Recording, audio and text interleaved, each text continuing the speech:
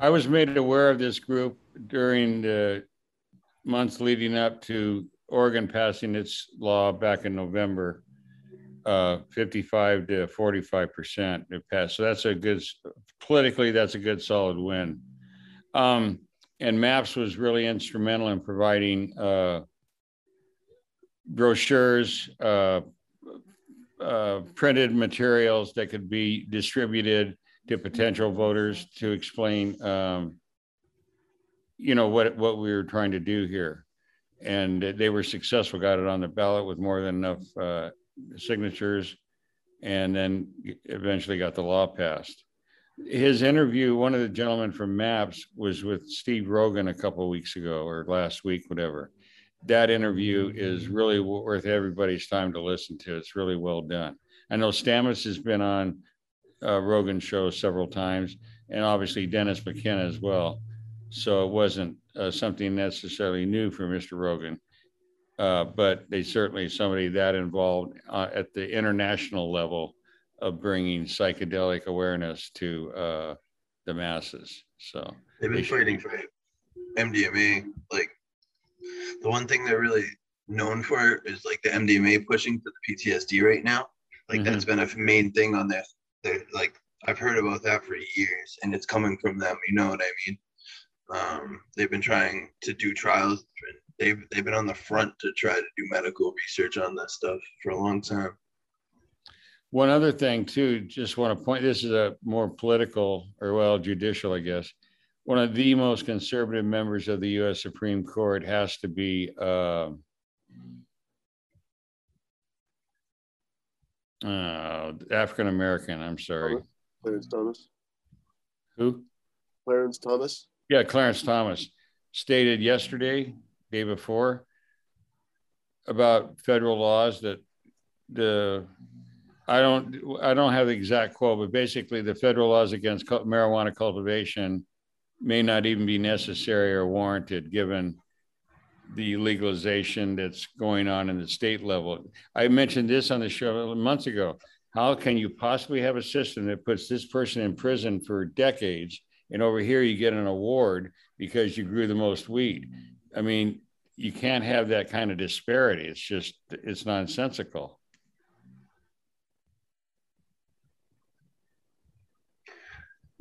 Shit, man. But at least it's a sign that maybe this thing will get taken apart. I don't think that's good for growers. I think we saw that in Oregon, more weed grown, the prices dropped. Well, so I saw that, but how is that? Like, is there a precedence for that type of stuff? Like, I saw that. So how, in his logic, Clarence Thomas's logic, how can you have like a law that's just being like disobeyed so openly that it's now not like the federal law isn't relevant? Am I misunderstanding? Is he just calling for the dissolution of the whole cannabis as a drug qualification? Is that what he's calling for? And I'm just misunderstanding that? No, that's what he's saying, is that given the disregard of the federal law at the state level, because we all know it's still a Schedule I listing, thanks to Nixon. Funny fact on that. So because it's Schedule I, aquaponic facilities cannot get meat processing licenses to kill the fish and process them into fillets. We have to send them out to a third party because the meat inspectors cannot set foot in a Schedule I facility. Hey, the guy that did that was my favorite president, the Dickster. Okay, Richard Nixon. 50 years ago, he was going to make America safe from drugs. And yeah. It was fun watching him go down in flames like it is the orange hair guy. So I don't know if the orange hair is done yet. I hope he is. I don't know though. That he seems to come back from the dead every time, and that shit scares me. I don't know, man. There's a lot of pending stuff with him right now, and I don't think he can run after it. He's got a mountain to climb, but you never know. Yeah. He could though. He has the money to get out of anything. That's the problem. I never thought he'd make it. I don't know how people talk about that man. Seriously, I read the other day his aides sought refuge on the second floor of the executive White House wing because they knew he would never climb stairs. I saw that. That was Escaped awesome. him. Are you fucking serious? And that's the Superman that we want to like. He couldn't fucking elude him by walking up a dangerously dangerous set of No, stairs. dude can't even go down a ramp. I mean, fuck. And again, our current one can't go upstairs. So Maybe we could find less than. God, can we just put like okay? Look, everyone's got wisdom, but for real, can we, honest to God, have a discussion on maximum age to run a country? Like, for real. I think both England and the United States can agree on that. Dude, it's fine too. Like, okay, you can say that any politician is great. Like, you could be just madly in love with Nancy Pelosi, but like, does she have to run the party for like 30 years? Well, like, honestly, I don't care if she is the best ever. Like, come on, man. That's the problem. We need term limits on the thing. But honest to God, like, okay, senators, whatever, that's fine. They need term limits, but I don't care what your age is. That's fine. But to be the leader of the country that has to respond immediately to a nuclear attack and all kinds of other stuff, can we set just like some kind of like bracket? I have a solution. What's Coot's thoughts on this? Because I feel like I'm just okay. Here it is. So we have senators elected at the state level, or statewide elections, I mean, and then the congressman every 2 years out of your district, right? So here's my idea. If every congressional district community, the citizens of that district in that state, bought a residence in Washington, D.C., and whoever was voted in, that's where they would live. Okay? So they would have no housing expenses. It would be covered by the citizens of Lane County, Oregon or something. Now, when you'd be paid whatever the prevailing rate is, pay, income, your payroll, say it's $15. It isn't, but it's usually lower than that. But let's say it's $15. So the most that you would make would be $30 an hour for the time you actually worked. And at the end, if the citizens and you retired, the citizens could vote. And if you did a good job, you got all this extra money, your bonus, just like in the real world. You do better than you expected. That would cut out like all the donations. Give the bastard a place to live. Hell, get them a car and a driver. Fuck, who cares, right? And drive their fat ass around for 10, 20 years. And then you get to vote whether the guy did his job or not. It's got to be better in this system. I found out each president gets to like remodel the inside of the whole White House if they want to, technically, other than like a couple spots, I guess. And they spend so much money. I think it's mostly their own money for what it's worth. That's not something like totally criticized. That's just their own whatever. You know the thing, what I'd like to see them add to ballots. People. What's that? I'd like to see them add skill testing questions to ballots. That's it, man. Yeah, exactly. Like, it doesn't have to be that hard. It doesn't have to be that hard. It just like it's not even. I'm not even being ageist, man. Holy crap! Like I've met like, dude, I've met 90-year-olds that were sharp, but like that guy was not sharp. Like, give me a fucking break. You need to answer some like normal questions. You need to know what day it is. You need to be able to like. If someone asked you in a pinch, can you change a tire? Like, I need to watch them change a tire. You could take 15 minutes to do it. That's fine, but you need to be able to do it. Yeah. So I figured this out in the last election when we had, the Mango Mussolini versus, Boar Biden. You know what we need to do is, for hockey goalies, they have the whole like slap the color button. Right? You gotta like respond fast enough. Can we just set like that as like, I don't give a fuck where you are in governance. You gotta do that to like so many buttons. It goes back to Kung Fu. I think right? Like, They should have to go kung fu fight like the easiest level of kung fu kids at the local kung fu place. Like so it used to be legal for politicians to duel with pistols, right? I mean, my whole thing is, look, like in other countries, right? If they can't agree to like a budget, everyone's fired immediately and they replace everyone, right?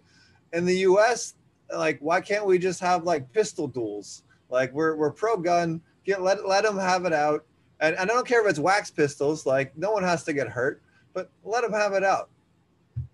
Could they be, I was just going to say, could they be like salt cannons? Well, no. So wax dueling pistols. Paintball, come on, paintball. No. So in Victorian times, they used to have wax, basically little candles, and they had heavy overcoats, and you'd shoot each other with wax, and you could have a duel and mouth off to each other, and then shoot each other, and you get a couple of good welts, and that was that.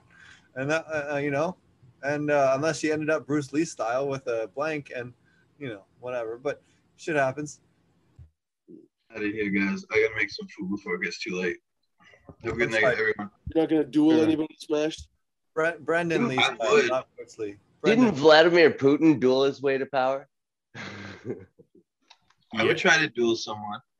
I'm sure guns were involved. It wasn't a duel. I'm just saying, if these politicians are going to be, if these politicians are going to refuse to work together, maybe they can thin each other up.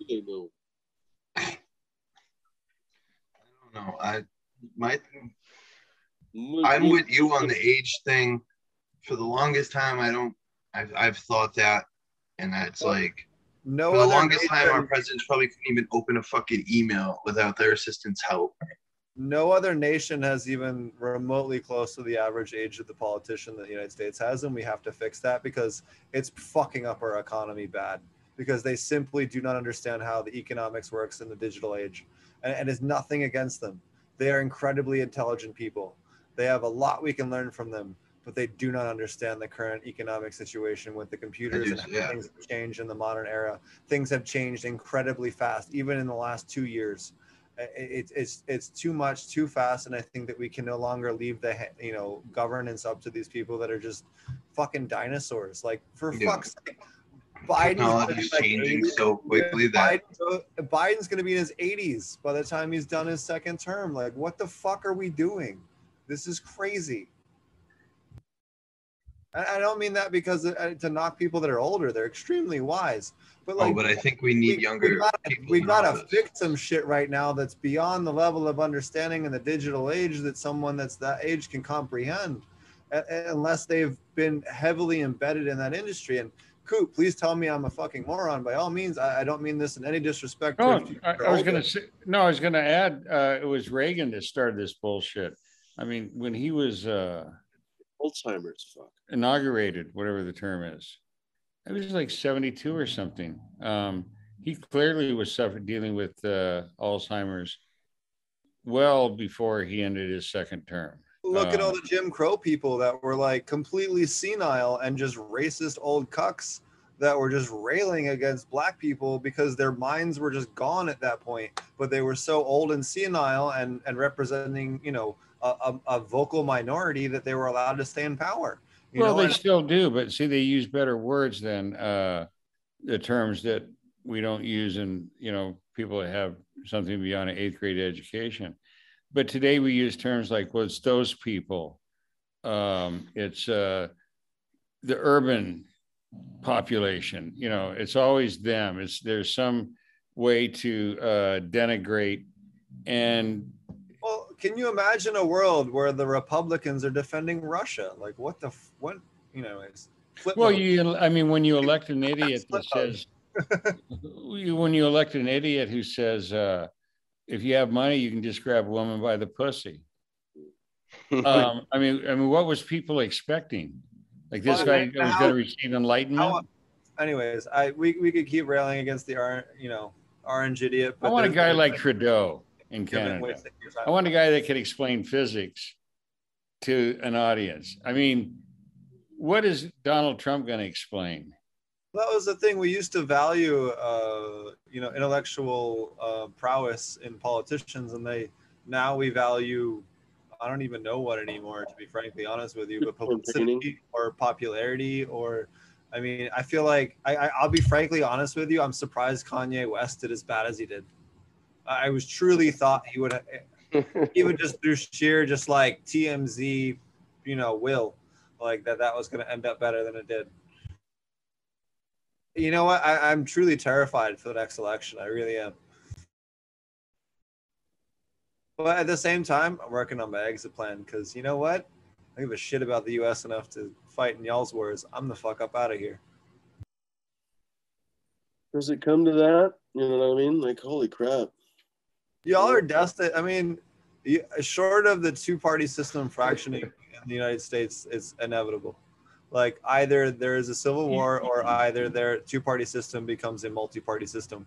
One of those two. Like, oh no, Steve, you're wrong. It's grim that I'm just like, oh no. But I would love to hear an articulate way to disagree with one of those two outcomes. You have to remember that the political party system, the two-party system as we call it today, is a 20th century phenomenon. If you look at the history of the United States from the Revolutionary War, 17, all that stuff, there were many parties. Now they morphed in and out of each other. At one time, the party was called the Democrat-Republican, or was it the Republican-Democrat? It doesn't matter. You get the idea. There was the Know Nothing Party, the first anti-immigrant party. So anti-immigration has been at the, we got here, screw you, you stay out. That's just been part of our makeup. And it has always been against those people, the coloreds. Indentured servants after the Civil War. That went on until the 60s. Sharecropper is just a nice way of saying indentured servant.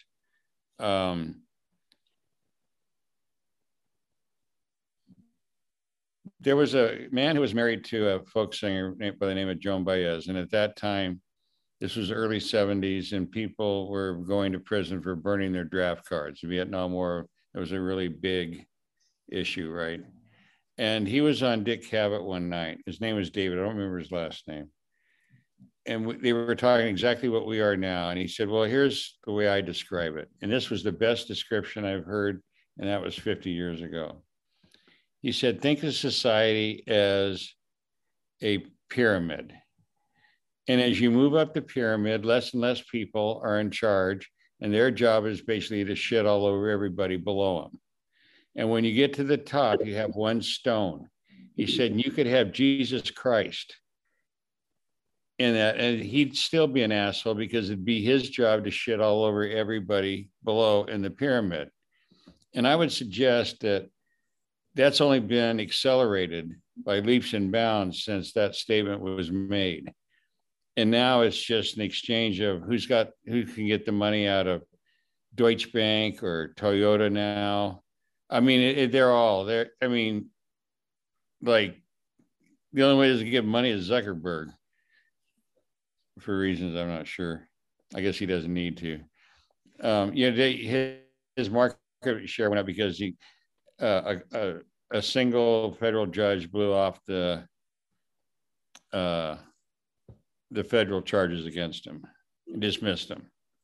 So, he went over $1 trillion market value for Facebook and WhatsApp, and what's the other one he owns? Oh yeah, Instagram. So, you get what you pay for in this world.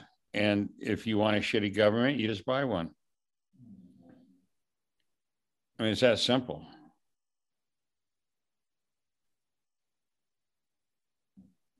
And we bought a shitty one and have been for years. I mean, really, they used to, before Bush became president, the second Bush, the old man, they call him Poppy. Okay. In the family, that was Poppy. Okay. And so the kid, when he was coming up, governor of Texas or whatever, one of the great writers, Molly Ivins, named him Shrub, Bush Light, this guy was not an intellectual by any stretch of the imagination. You know, remember when he got on TV and told the American people that he had talked to God and God wanted him to be president? I mean, I had a tear in my eye. Didn't God tell George Bush to go to war in Iraq? That's why, God told him everything. So God made me do it. Yeah. Can we officially indict God on false evidence charges? Well, I'm telling you, there's somebody after you. Good. Bring him. He invoked God and said that you'd have to answer to God. Yeah, it's a little sunshine, the Snively kid. Right. That's between him and his God. I remember him saying that. I was like, Scotty Granola. I remember I laughed out loud. I was listening for a few minutes and I listened for a few minutes too long, probably. He's like, that's between him and his God. I was like, Jesus. I don't understand what his problem is. Just so people know, he was at the very first regenerative organic cannabis cultivation conference, and he started spouting just a bunch of garbage, nonsense bullshit, as he does, and was not invited again to additional events, and proceeded to was like probably the biggest like temper tantrum I've ever seen by someone in our industry about that type of thing.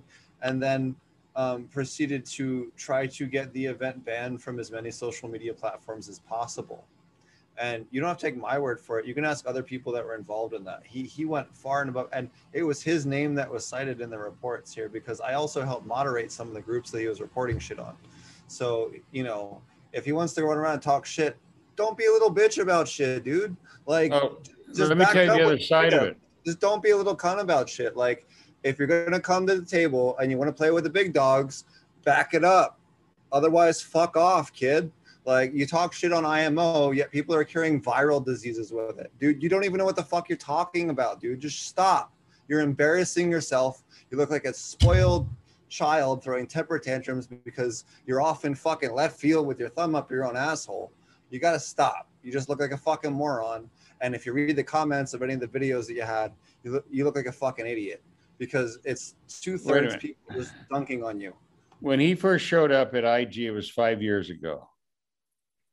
And he would make, I don't know if you know Tad Hussey. Tad Hussey's father, Leon Hussey, is the one who basically put together Teaming with Microbes. And the majority of photographs in that book are credited to Leon Hussey.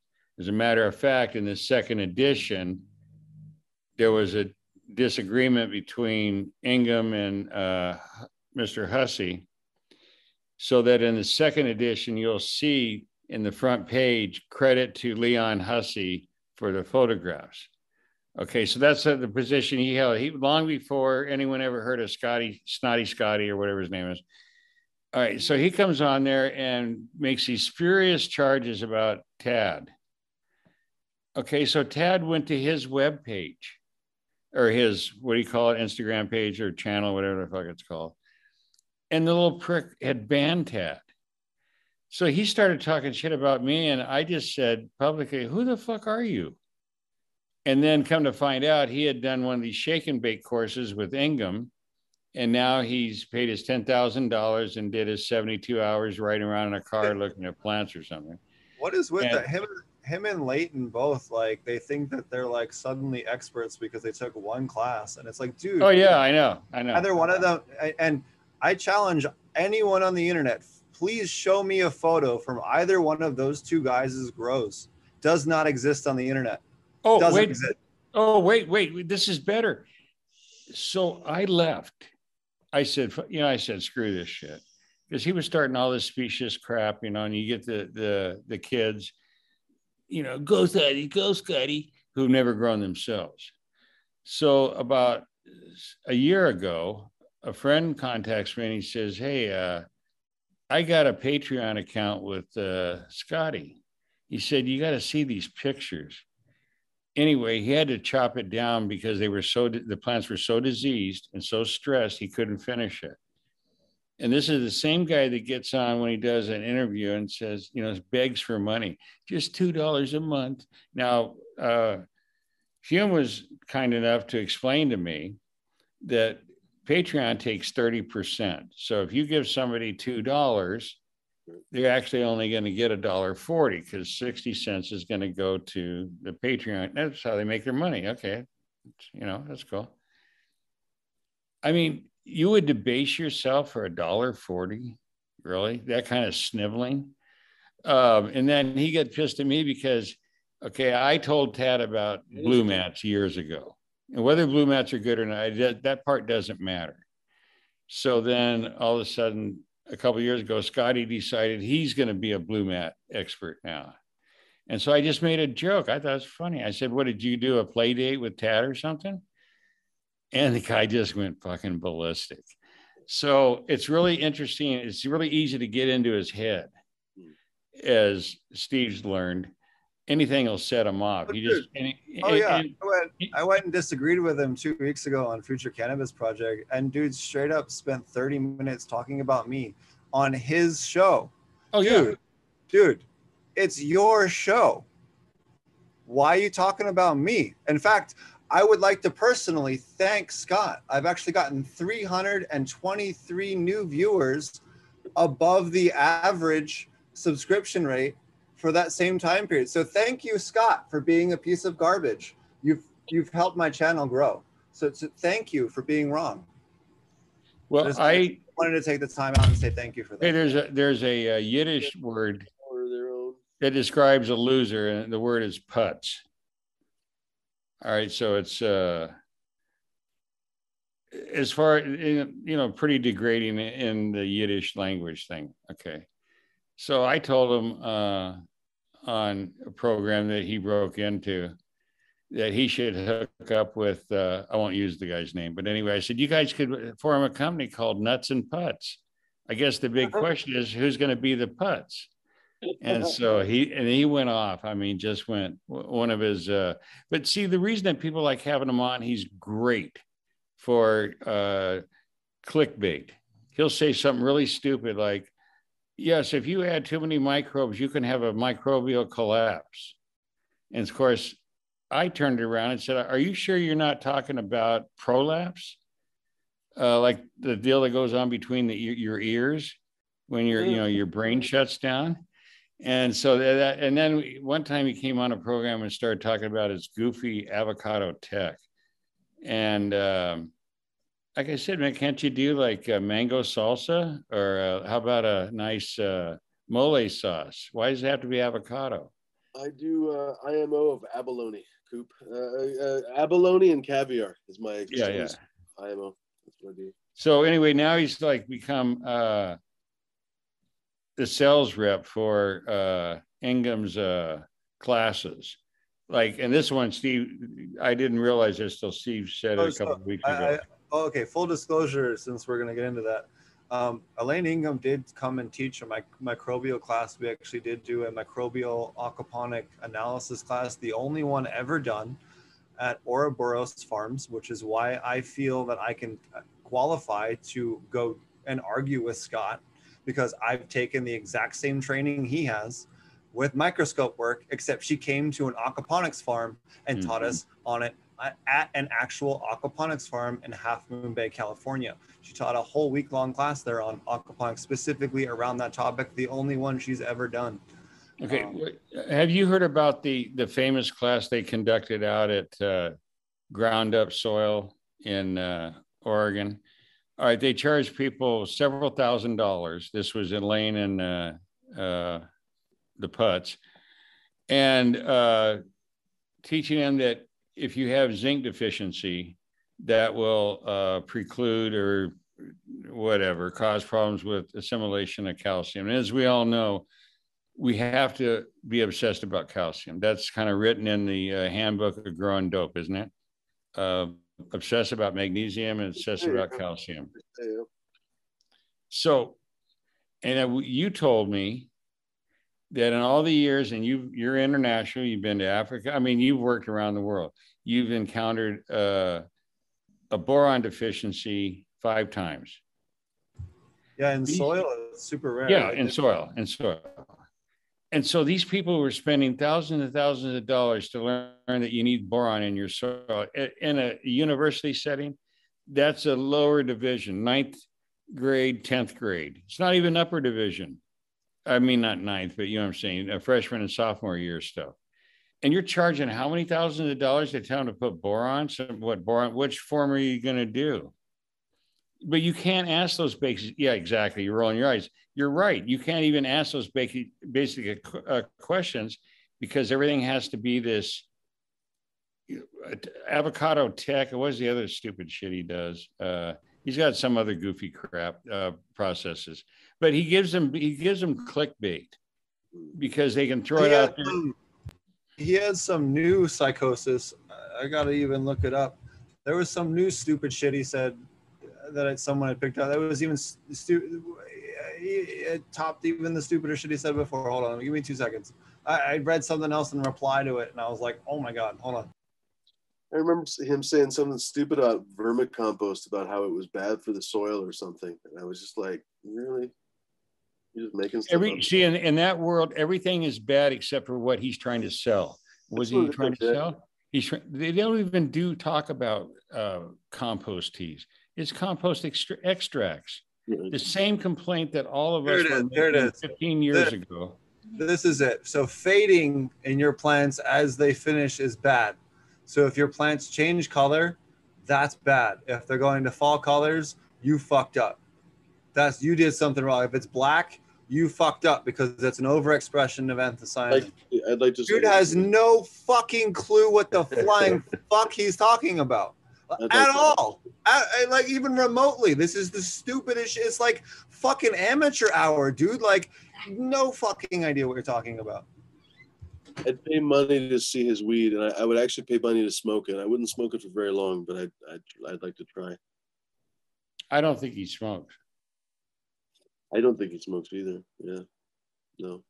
I think he's an impudent little child whose mom made to get him out of the house, paid for a course, go off and be he could have been a baker maybe, or got a job at Dunkin' Donuts. Filling the fryer. Why he decided that he wanted to engage in the cannabis, he knows nothing about it. He knows nothing about agronomy on any level. All he does is ape some stuff that comes out of Ingham's books.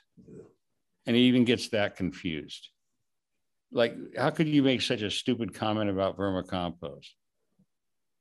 Because in their world, I mean, I've heard Ingham say verbatim, and I brought this up on Steve's show the other night to Dutch. I've heard her say, well, rock dust doesn't matter. It's only about microbes.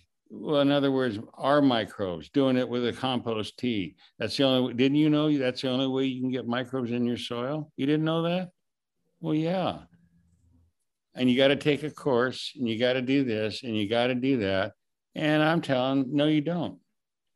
This is why I like the Korean natural farm. All the natural farming people are like, fuck big ag. We're going to war. We're open sourcing all the recipes. And, we're going to make sure everyone has access so that if they kill the people that came up with it, even they have it and to keep going on. That's why I like the Korean natural farming movement and all the different mineralization. And this is the part that Scott is, in his uneducated morosity, doesn't understand. Okay, so you have the teachings of Elaine Ingham, which is wonderful, and a lot of the stuff that she says is fucking killer. Like, without her, we wouldn't have a foundation for a lot of the shit that we argue about now. And a lot of people kind of like to nick on her a little bit, but like without her, the foundation that she had to give us about how this shit all at least kind of sort of works, we couldn't even have the stupid arguments that we have now. So like, hats off to her for helping like get that foundation set for the rest of us, right? Because without that, we wouldn't even have the road to get to the house to argue in. So, and all the people before her that helped get us there too. So cool for her on that. But Elaine Ingham's teachings and the whole methodology that her and her camp teaches is the aerobic camp, the highly oxidized camp, right? So that's half of the coin. The other half is on the other side. So you can also use anaerobic mineralization, ferments such as FPJ, lactobacillus plant fermentation, which you guys have seen me talk about numerous times with Blue Labs and Super Lab. and all types of plant hormone isolations using a low oxygen environment isolations with microbes, and all kinds of other cool shit that I've been working on. That's all part of the fermentation side, right? So there are minerals and plants where if I take it and put it in an aerobic environment, make a tea out of it, it's going to be much less mineral available than if I take it and put it into a ferment and then add that ferment to my system that is aerobic. Okay. I'm not telling you to change the root system to be anaerobic.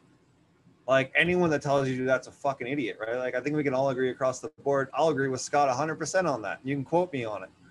But aerobic mineralization as a means to get to a serum that has hyper bioavailable nutrients 100% is valid and needs to be taught as part of the wider let's feed the planet type of methodology, right? Like, we need to teach Korean natural farming to places like Africa and South America. If I could run around Africa with Chris Trump for 2 years, we could change the lives of millions of people simply by teaching them how to do basic natural farming technology with sugar, rice, and a couple of other basic things that would allow people to stop buying expensive fertilizers and mineralize the stuff on property using bioaccumulators and help fix some of the real fucking problems this planet has. And that's some of the potential that some of the technologies that they're developing, and him specifically with some of the work that he's working with, really has the potential to do that I don't see any of the Elaine people doing at all, or even being involved in. The only thing those don't come on here and talk shit about some of the work on anaerobic ferments when they're actually going out and making a difference. But aside from that, you're missing half the coin. Like let's forget about the politics and people personalizing it. Yeah. Like one half is aerobic, one half is anaerobic, right? So you can take a plant and ferment it or turn it into a tea, and you're going to get two different mineralized solutions that have different bioavailable nutrient levels from the same nutrient input source. And I think ultimately what we need to do to make the world a better place, and something that I am deeply passionate about that we'll be talking about more as we get on later in the year that I haven't really talked about much, is trying to crowdsource a lot of this shit, right? Imagine if we could have one universal, ever updating document that had the mineral content of every plant and every continent that was reasonable for farmers to use for ferments or teas for bioaccumulation, and we can start harvesting the minerals on our own properties in our own regions, putting them back into our gardens, using some things as simple as teas and ferments rather than all the bullshit that we've been forced to buy, and improving the plant health and bricks and a terpene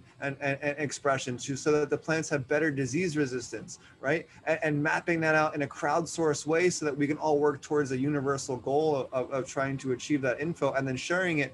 We could not only stick a big knife in the back of Monsanto, which I think we would all feel really good about, but also make the world a better place and feed a ever-loving fuck ton of people if we started to translate that data into other languages to people that actually could use it. In Africa, I can't begin to tell you how a small, like a couple of weekend classes would change the lives of just thousands of people having been there. Like that was the thing, one of my biggest takeaways from going to Zimbabwe was like, holy fuck, I gotta get back here and find a way to host free seminars for these farmers that I can find a way to pay just so I can teach the guys on the ground. Like, fuck everyone else involved. I need to teach those guys. How can I fund and pull off a thing where I can get the farmers to one place and teach them this stuff? Especially when we got into the pest management with the fermented grasshoppers to defend off the arthropods and things like that. That would be game changing to places like that, right? Like, it would completely save them all the money that they have, because they're spending all their extra cash they have on fertilizer and pest control just to pull off the one crop that they can get a year, right? Like it'd be so financially game changing for these people that I can't begin to explain to you, having been to Africa. So this is the type of stuff that I'm always thinking about in the back of my head when I'm thinking about, okay, well, is this guy's information valid or not? No. Okay, cool. Well, is it gonna like, and going all the way down that rabbit hole and explaining where I'm coming from? That's why I like to pick fights with people like him, because he's just full of shit and has nothing to back it up, and he's not doing the type of stuff that I am, and doing the type of work that I am around the planet, not just playing in people's fucking weed gardens, dude. Fuck off. You have to understand, since the book was published, the teaming with somebody, micro or whatever, the focus has been how to monetize. You know, if you don't have the right, we went through this brewer and then we got the Vortex brewer and now we're on the airlift and blah, blah, blah, blah, blah, blah, blah. The problem is asking a simple question like, where's a peer-reviewed double-blind study? Well, we don't have any. You got to take our word for it. And given the fact, as you well know, there are no standards, either a regulatory or statutory level, that defines what compost is. What defines worm castings? Nothing. So it's easy to make these specious claims, which is why they've never been proven in any legitimate studies. Do a research on Dr. Linda Chalker-Scott, CHALKER-Scott, Dr. Linda. She's from the University of Washington, Puyallup. She's made a career for the last 20-something years of shooting down this so-called science. I mean, if somebody's been doing something for 25 years, wouldn't you want to see some work at like Cornell or Clemson or UC Davis? I mean, wouldn't you want to see something like that? If all these things were working so well, and all you had to do is take one of their compost tea brewers and throw some compost in it and, you know, bubble it out for whatever, you know, what are you doing? Protozoa, you're going to do fungi, do you want bacteria? You know, did you get the molasses in there? If this is so wonderful, how come governments aren't writing contracts like billion-dollar checks? Why do you have to do weed shows? That's my question. If this is so life-changing that we're going to redefine feeding the human race just with a compost tea. I mean, on its basis, it's just, it makes no sense. It's comical. It's a joke. And you couldn't have a better joke with the ringmaster like this kid. You're just starting, believe me. He's not going to let go because he's just a little punk. That's fine. I look forward to his. I'm sure he's going to give a talk again. What is today? Tuesday. I'm sure he's going to give a talk today, and I'm sure my name will be mentioned like a little bitch that he is.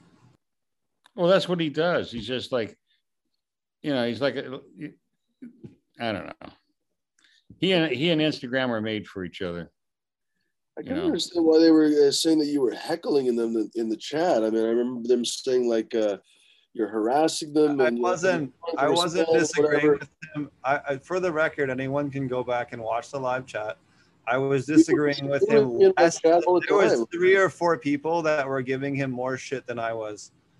He just chose to argue with me because I've given him shit in the past and because I'm actually capable. Scott argues with me because I threaten him. I actually have taken Elaine's classes and I actually can argue with him on a level that's the same as his. That's why he's threatened by me and why he loves to fucking mention me so much on his own shows. No, that's what I was saying. Like, how do I say, you live rent free in his head. Otherwise, you're just some opposing voice in the chat. I mean, there's tons of people that come in the chat. I'm not gonna chastise them. I'd be doing basically what he does. But there are a couple that show up in the chat and basically are argumentative. And sometimes we just goof off with them. You know what I mean? Like, I think they know that we're just kind of ribbing them back.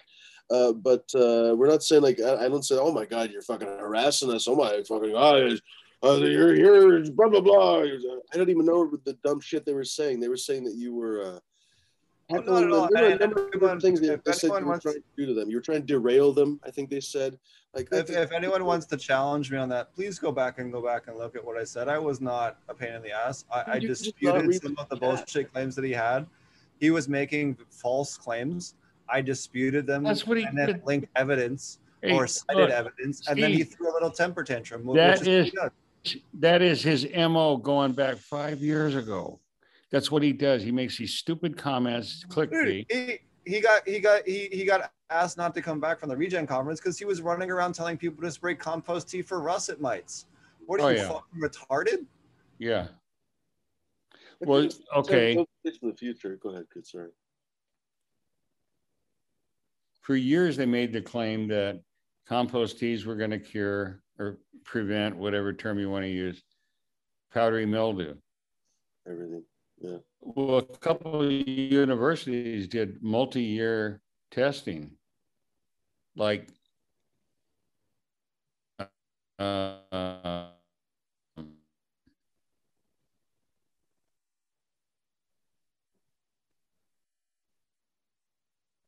Texas. The big starts with a B. Anyway, 7 years study on compost teas applied as a foliar, as a preventative or cure, whatever you want, whatever it was, against powdery mildew. Couldn't find a single reason after 7 years of applying them. But that, I mean, that story goes on and on and on and on and on. And anytime you ask, well, where's the evidence? You get this hysterical histrionics about Hader and, you know, blah, blah, blah. What I want to, here's the test I want to see. I make a tea, I apply it. 2 weeks later, what happened to all the microbes? I got you one better. Do you know who Dr. McMurray is? Yes. The salt guy. The original aquaponics guy, before Dr. Savadov, before Dr. Rakosi. I'm thinking of another Murray. I apologize. I'm Dr. thinking of the guy McMurray. with Dr. McMurray is the guy who built the system in Orlando at Epcot. Okay, no, I'm wrong. The sand-based systems, AIVS, is the acronym. Okay. In 34 years of the existence of AIVS, they have never published a single parts per million test across all plant essential nutrients. Now you tell me, if I was an agricultural professor and I was trying to prove the worthiness of my agricultural technique, wouldn't it behoove you to publish at least one parts per million spectrum analysis? Yeah. In 34 fucking years? Yeah. Just saying. Oh, I'm sorry. It was Baylor University that did the big multi-year, where finally Tad Hussey and even Tim Wilson, kicking and screaming and yelling, publicly came on IC Mag and said that we need to back off the claim about powdery mildew, because it appears that there's no evidence there. But on the rest, I mean, there's never any evidence. That's what I'm saying. It was like Scatola Granola's new conspiracy theory about almocytes being directly linked to powdery mildew. So you're telling me aquatically favoring fungi like powdery mildew? Really? That's really peculiar, because we have evidence that they're in pretty high numbers in every aquaponic system that we've ever tested, yet we don't have these incredible spontaneous powdery mildew outbreaks. Neither do we have these incredible aphid outbreaks from the fact that our nitrogen source is nitrate and not ammonia, which is that is one of the things that I would love to sit down. And one of the things what I do have John Kemp on my show, I am very much looking forward to trying to break out the science on that, because I want to know why some of the soil Nazis have, and I don't include him on that, I include some of the other people, but the soil scientist people that are super hardcore about stuff, why they are so hard on about nitrates when we have directly contradicting evidence for anything aquaponics or organic hydroponics, because it solely relies on nitrates. I don't understand how both of those things can be true unless there's an aquatic micro food web reason, which, chemistry wise could be, causing a problem, or some other, difference in it. But again, I think that those two evidences don't line up, and we need to discuss that. And I think he's someone that's actually intelligent enough to have that conversation without being a brat about it, unlike most other people that would be capable of having that conversation. So I'm looking forward to having like a super cool conversation with him when I do have him on my show. I mean, can I clarify, like, this does Scotty think the powdery mildew is not caused by powdery mildew fungus, or what? No, he's trying to link microbes in the root biome that have absolutely nothing to fucking do with leaf tissue to leaf tissue infection, and there's absolutely no evidence other than the shit in his head that supports it.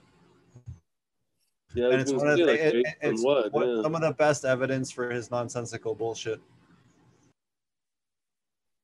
You want to, I mean, if you want to see it, here, you want to see, yeah, I mean, here, I'll fuck my data. Like, let's just forget about anything that I have to say. Let's just assume that I'm full of shit. Here's a report done by his company on an aquaponics system. Homicides present, no PM. Fuck off, kid. Stop making general assumptions. He likes to put pins on the wall and then connect red yarn like Charlie Day and then say that this microbe does this. Dude, like, quantum computers don't understand what the flying fuck is happening with in terms of like the microbiome in soil right now. Little Scatola has no fucking idea if quantum computers can't figure, not quantum computers, but supercomputers can't figure this out, and whole universities can't start to draw some of the same conclusions. You can't tell me that you know more than a whole fucking division of people studying this at multiple universities in multiple countries. It's all bullshit, dude. This is why we got to start calling this shit out. And the same reason why I did my presentation at the Aquaponics Association tonight. The reason why I even did a nutrient presentation at the Aquaponics Association tonight is because we're starting to see heavy metal failures for people, right? We don't need a bunch of bullshit ass regulation and the USDA coming down on us like a hammer because a couple of idiots are acting stupid, right? So the best way for me as someone that has the knowledge to fix the problem is do a presentation, show people what options they can use, tell them what the nutrient ranges should be for lettuce production and food production so that they don't make those mistakes, and give them the information so that I don't get regulated to death later on. That's the responsible way to handle that situation. And that's exactly what I did tonight. You missed his comments about neem. He said that it was, ready for this one? It was more dangerous than Roundup. More dangerous than Roundup. So he also said you got paid by nutrient companies. Would you like to reply to that? God, I wish. Never mind. Yeah. Listen, once Ingham retires or whatever she's going to do, moves on to other projects or whatever, this guy's fucked 10 ways to Sunday. I mean, all he's got now is, I guess he's like the scout or something for these classes. One of the members, one of the people that's been on this program several times, a really nice gentleman, Cascadia and Grown, I think is his full name to plume. Great dude. He started that silly ass class over there. It's a town called Scio, SCIO. Scio is how it's pronounced. And anyway, so the guy, he goes back to the early 2000, and he was one of the Yahoo trust, not trust fund, but Yahoo IPO babes. So that's where he got his capital. And he's done some great things out at the farm. So anyway, they did this class, and that's where they did it was several $1,000s to learn about the link between boron and calcium uptake. Can you imagine? And if you're going to do that, fine, but be ready to take the heat. You know, grow a pair. If you're going to stick somebody in the ass, man up and be proud of it. But he's like this little snivelly shit that runs around and makes stupid statements about your work or whomever. It doesn't matter. Don't internalize it, because that's all he's got, is just to make stupid statements. And as long as he's bringing in some students, he's a punk. He's a complete punk. He's one of the worst kind of people you can have in this. You already have, at least here on the West Coast, you already have overproduction of bad weed. We could argue all night long, but there's your problem. Too much bad weed. And now let's add drought, water restrictions. It's not, and other states going legal. These guys are fucked. You got to look. We had cannabis production in this state, Oregon, for decades, at least going back to the late 60s. You've had black market production, especially down in Southern Oregon, because it's too wet up here in the Portland area. You're done by the middle of October. Get out of the ground, go home. And when legalization came, the thinking was, and the MO, the modus operandi was, if we throw enough money at it, we can make this work. I'll let Fume, who was more involved with the people on that level, it didn't work. The prices dropped precipitously. How much? $2,400 when they planted the crop. What'd they get? 500 and less. That's not a good return on investment, is it? If your business plan says you need 2,400 to make this profit and you get 500, you can't make it up on volume. There's the reality. Or my suggestion would be grow better weed, probably sell more.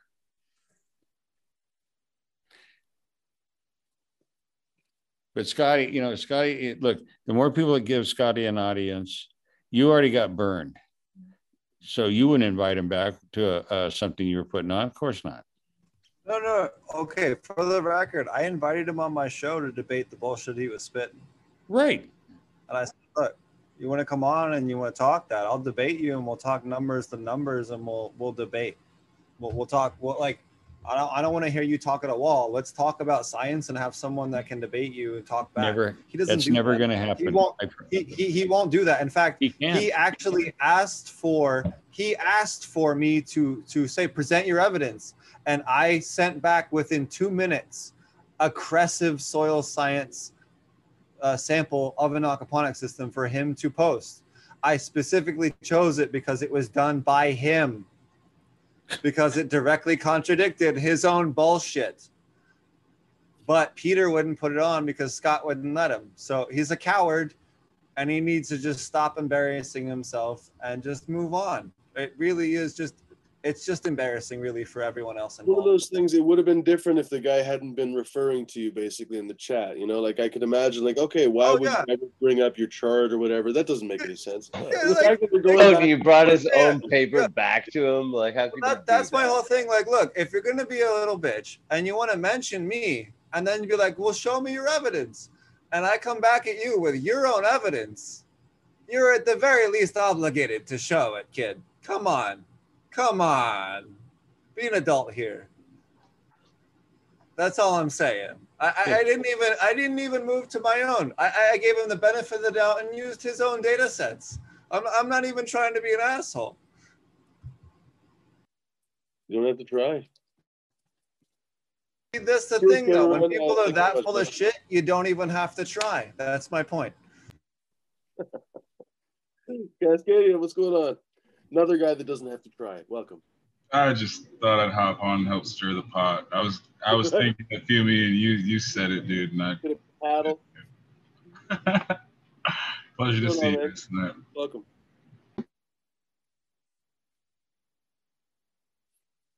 How'd you survive the freaking heat?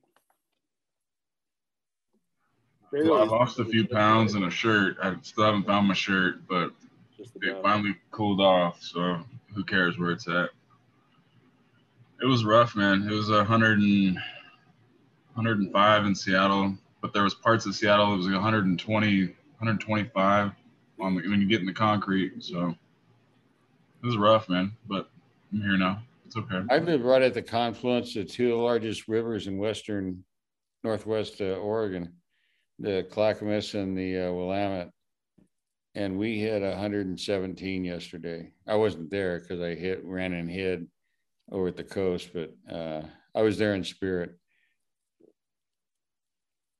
That's insane. 117. It's really incredible. You walk on, just this wave of heat hits you. It's absolutely breathtaking. And it's not like today was 94, which you would assume is pretty hot. It's actually unseasonably hot too, but it was completely different. There was wind. Like, it wasn't oppressively, disgustingly hot. It wasn't like, for example, the dog didn't even want to go outside. Like until like 10 o'clock at night, I was like, no, I'm good. I'm good. Today it was fine. No problem. Normal this time of year in Portland, your weather pattern is high 70s. Yeah. And so it was almost, let's see, high 70s, 80. It was almost 150% hotter. And can you imagine the crops around here, how they've suffered the vineyards. You have tree fruit. You have, well, there's Willamette Valley. This is the agricultural big mecca of Oregon. Second largest industry in the state is agriculture. But yeah, I can't imagine what's going on down south with well, drought they haven't seen in decades levels. Last I checked, Central Washington's rocking 110 plus for 10 days. Wow. The city I grew up in, 111 tomorrow, and then 102, 100, 102, 100 through Sunday. Wow. So they adjusted it down a little bit, but still. For June, end of June, beginning of July, it's ridiculous. Yep. That's like August weather. And then when you look at some of the water shortages down south, the Southern Oregon, where the cannabis production is centered, and all the competing industries there, agriculture, the fishing on the Rogue Rivers, and what have you. There's a lot of demands for that water. So yeah, I don't know. It doesn't look pretty. And this isn't a 1-year deal. This drought's going to go on for several years. We've not been good stewards of the resources. I think that's fair. I mean, why would you grow potatoes in an area that doesn't have water? Right. I mean, come on. Almonds in California? Fuck, I love almonds, but in California, Jesus Christ, what a dumb place to grow them. Too much water, man. Well, I'm not sure that pears down on the Southern Oregon is a good use. They've been there since the 30s, so you're not going to, don't be stupid and go badmouth the pear industry if you're trying to fight for your water. You see what I mean? I think some people in the cannabis and hemp sector need to learn a little more perspective about how it's called realpolitik. You have industries here that have been established for almost 100 years or sometimes more than 100 years. You can't just go in there and say, well, no, we're more important than that.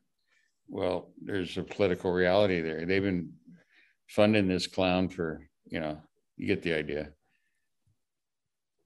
You pay, you get to play. That's how it works.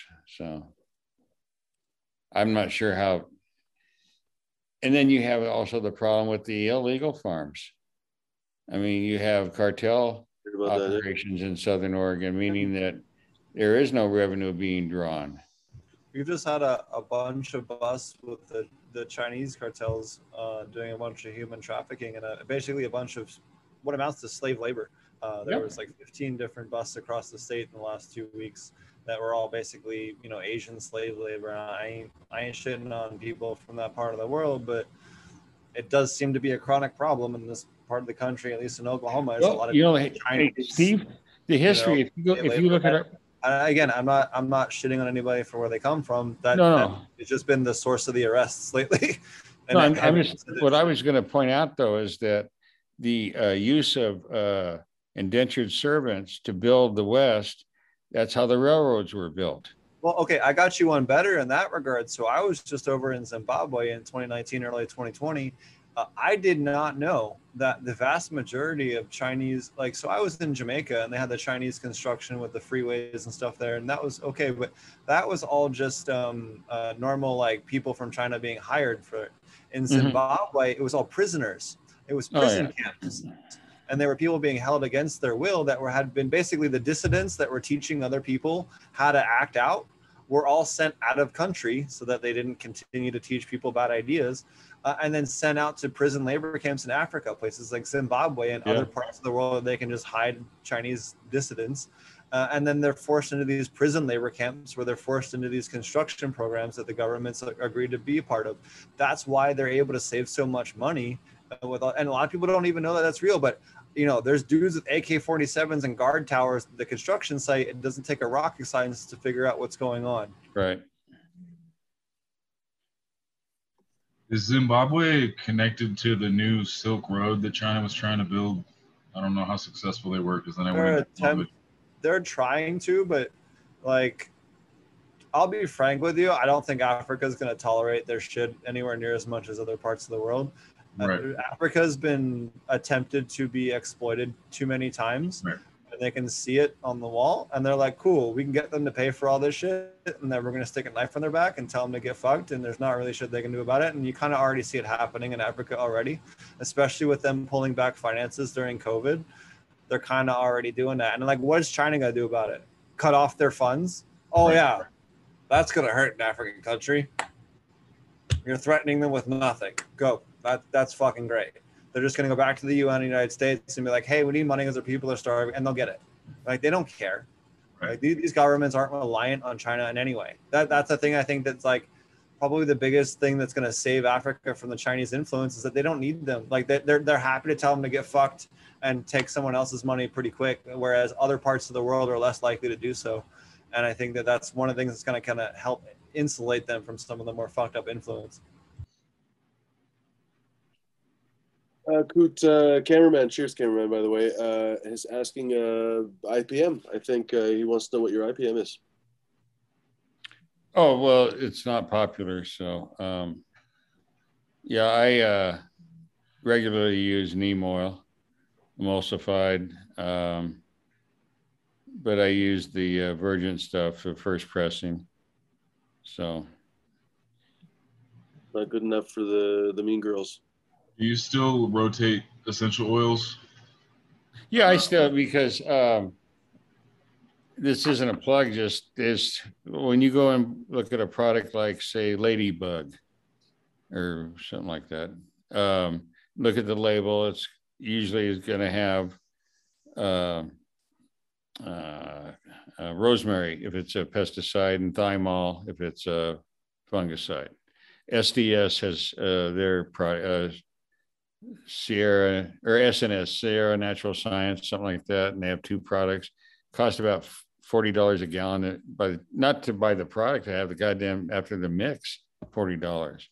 So I can get it from the same source they do, Liberty Naturals. They sell stuff from all around the world. The beauty of it is they offer you the COA certificate of analysis, and so anyway, so they're here right here in the town I live in. They're domiciled on a 100-acre lavender farm, which is how I got interested in using lavender a few years ago and went into that rabbit hole. You think cannabis people are weird? Go check out a lavender event. You have lavender farms up in Washington like we do, some big ones. And what I learned was that there's two kinds of lavender, or two, like sativa and indica. Okay, one of them is what they call medical, and that one has extremely high levels of camphor, but almost no linalool. Whereas the culinary ones, the one that smells like your grandma's house, those have the linalool, which is what you want. But anyway, but it's the camphor. And so anyway, and using their research at their website for their different oils that they sell, and they sell them in small amounts, and you go all the way up to gallons if you want. So for a guy like Steve that's working on a much bigger scale, and he wanted, say, lemongrass because of this, was it citron that's in lemongrass? Well, I did want to also mention too, there's a lot of products that people claim need to be in really extreme levels, that especially in the microbial levels, I found some products that told me I needed to dose at like 1 to 2 ounces, per gallon even, that we were dosing at like a quarter gallon to half a gallon per 10,000 gallons, and seeing, pretty large differences in the health of the system simply by seeding the microbes. So I think that, like, in some cases, especially on the type of system that you have, if you are helping maintain those microbial levels, simply even seeding some of these microbes, well below the recommended dosing levels will have an enormous beneficial impact on the system. I agree completely. And when I make, I was buying the oils and emulsifying them with, the usual materials. And I found that when I was using, having the COA was important because you knew exactly what level of a purification, not purification, but reduction, what percentage you're actually working with. So, but you know, list probably over 200 different plant extracts gives you, like you were talking about, phyto technologies. You know, you can sink your teeth into stuff. You know, if you want to check out camphor, if you want to check out thymol, you want to check out whatever, and then backtrack it and see if it's something in your case you would know more about growing it than turning it into an extract using ferments, or not. I'm probably using the wrong word there, but be able to take that plant material and ferment it and then put it in a form that you already have experience with, that it would make sense. That's all. And the other hand is, I'm not going to be able to grow lemongrass in Portland, Oregon. So, you know, weather-wise, I mean, probably in Oklahoma, you'd be fine growing lemongrass. You know, I've grown lemongrass in Half Moon Bay, California, believe it or not. And where? Even in the Bay Area, believe it or not. Oh, absolutely. I'm just saying because of the here. It's too hot here. Oh no, I'm saying you do well in. I'm saying in Oregon. I'm sorry, my connection's been a little bit. It's too wet here. Oh, it's more. Yeah, I mean, like Thailand is. It grows like a weed. And it's used in almost every dish I've ever seen. A recipe on a Thai cuisine has lemongrass in it. But there's some really the stuff they do, those candles with the insect repellent stuff. Citronella. That compound is found in lemongrass. So that might be something you could experiment. I'm just saying. We did a bunch of growing with lemongrass interspersed with our garlic to help fend off the root aphid, or not the root aphids, but the garlic aphids and the brassica aphids. We used to intersperse the lemongrass with the kale and the garlic, the aquaponics I was working with. So let me get this straight. I want to make sure I understood this. Scotty Boy said, what about ferments? We're still talking about this fucking idiot. No, I mean the broad mites or the russet mites. A tea was going to kill him. Yes, that was the first thing. That was the first stupid thing I ever heard him say was that compost tea cures russet mites, which has absolutely no fucking base in science. In fact, labs, the acidity of labs is low enough to dissolve their exoskeleton. Actually, would be a more effective treatment than if we really want to go apples to apples, a ferment would actually work better. So what I discovered about Mr. Scotty is this: that if you're doing something that is helping, why are we wasting time on that idiot? We should talk about stuff. Oh, because he's going to be back. Okay. Yeah, I you know, the guy's been in 5 years and he pissed off everybody. You know, even the people that had helped Ingham get that thing going.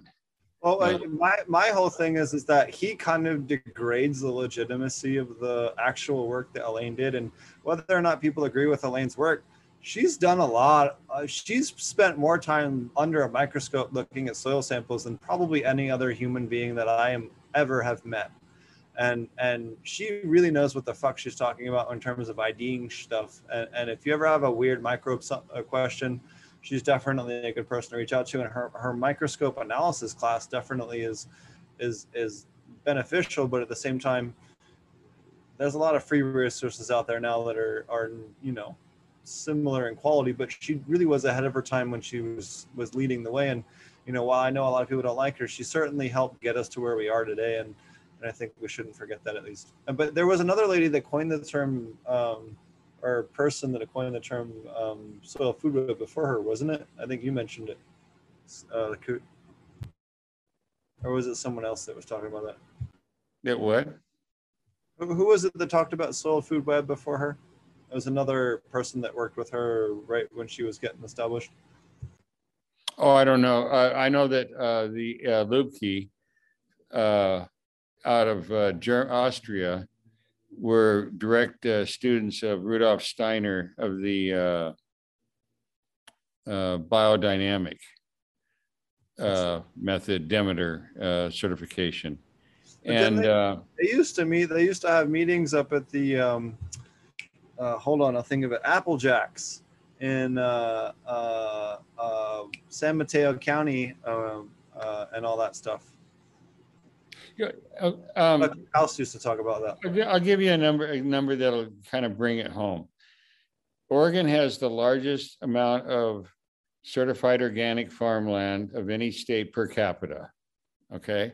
And as far as new farmland coming online, the overwhelming majority is of farmland coming online is certified organic. Okay. So all I'm trying to explain is that, and this is where the organic movement in the United States started in 1972, before there was a USDA NOP.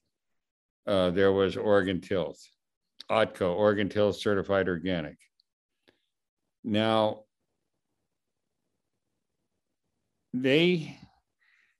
so all I'm trying to explain is that there's a lot of organic support. There's a lot of support for organic production here in this state.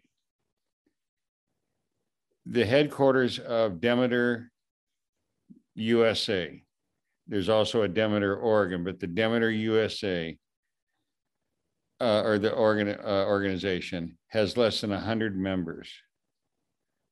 Now think about that for a minute. You've got tens of thousands of acres of certified organic, and yet you can only rustle up 80 people that come sign up for the Demeter thing, you know,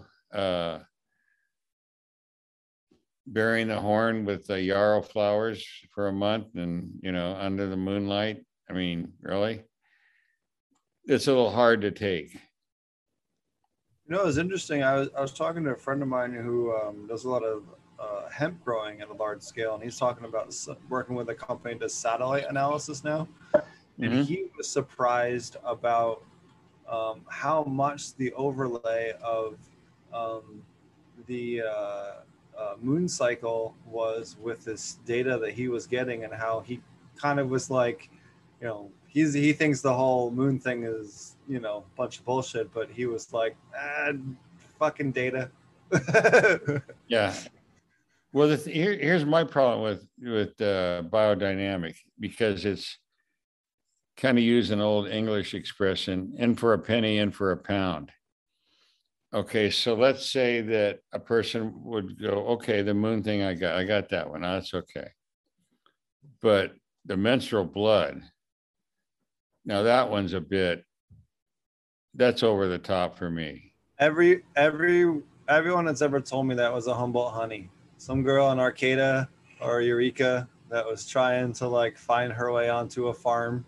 Yeah. And that was her way to try and impress the dudes, was to tell me that when she met me at a bar that she was putting her menstrual blood in her plants. And I'm like, that's cool. Do you know what oxidation is? Yeah. Like, you know, let's just put aside the whole like grossness and like sanitary part of this. Your blood, if it's red, okay, what does that mean? What is the red? Iron oxide. Right. Right. That means it's in an Fe3 form. What do plants use? An Fe2 form. Okay. Well, there you go. So even if you want to like put the rest of it aside, like chemistry wise, it still don't check out. No. And okay, here's the one I don't get. I understand the basis. In fact, I told Randy at Malibu Compost, their product is certified Demeter, biodynamic. Okay. So at the very core of the belief system is that a farm is an ecosystem, which everyone can agree with that, I think, unless you work for a nutrient company. And so everything would stay on the farm. So your manure that your livestock produce would be used to make compost. And then that in turn would be applied to the farm. So follow? So you wouldn't set it up to make compost to sell as a business enterprise. Does that make sense? I mean, that's the basic operating philosophy. Okay, so what I want to know is that one of the, and each country has their own Demeter operation. And so in the United States, you have a USA Demeter, and then some, not all, states have. So here in Oregon, we have the Oregon Demeter Group, and then you have the National USA Demeter Group here. Well, India has one of the largest Demeter organizations in the world, literally.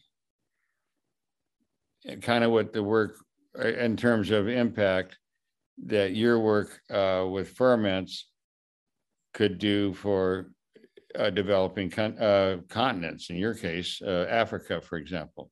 Okay, fair enough.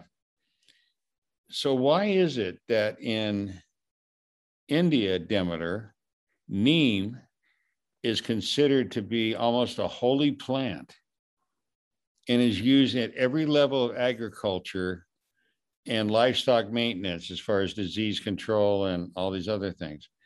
How does that work? But then a Demeter group over here that we're all going to burn in hell if we use it? I mean, doesn't that seem a little odd? It does to me. Where's the continuity? Or is it just, how can I make a buck by saying I'm this when I'm really not, and we'll call it Demeter? That's my objection to the whole biodynamic thing as it's presented in, there you go. I think I've seen this somewhere. Is this the study that you're going to reference, the Duke University study? Because I wanted to bring this up because I think it's an amazing resource, but I also think a lot of the data on this table is really off from what we've observed in the real world. I'm thinking about something else. And now I got my eyes closed. No, that isn't. Okay, so for those of you that don't know, there's an amazing dynamic accumulator and nutrient content list put up by Duke University. This is also on Build a Soil. Is it Build a Soil or Soil? One of those websites. I think it's Build a Soil, I'm pretty sure. Also has this on their website, but you can go through nitrogen, phosphorus, potassium, so on and so forth. But what's cool is, let's just look at potassium. You can see, you know, stem content versus shoots versus plant versus fruit versus leaves versus the pith. Are you talking about Jeremy Silva, Build a Soil? That's how I found this list initially. I'm pretty sure I could tell you where all this data and all these numbers came from, and it ain't from anybody right here. mentioned yet. It came from Duke University. This is the original source of it. It's from this. Yeah, Dr. Duke. Oh yeah, okay, I know that. James Duke. Yeah, that's the real credit. Right. Now Duke, I found him when he was still teaching. And what's interesting is that there's a group within the USDA that, let's say your state produces, okay, Washington would be a great example. Washington's the largest apple producer in North America. It's a huge commodity for the state of Washington. So if you went to, I don't know which university it would be, but one of the state universities would have an agricultural school. And at that agricultural school would be a specialist from USDA who would be domiciled at the school, but didn't teach there. Does that make sense?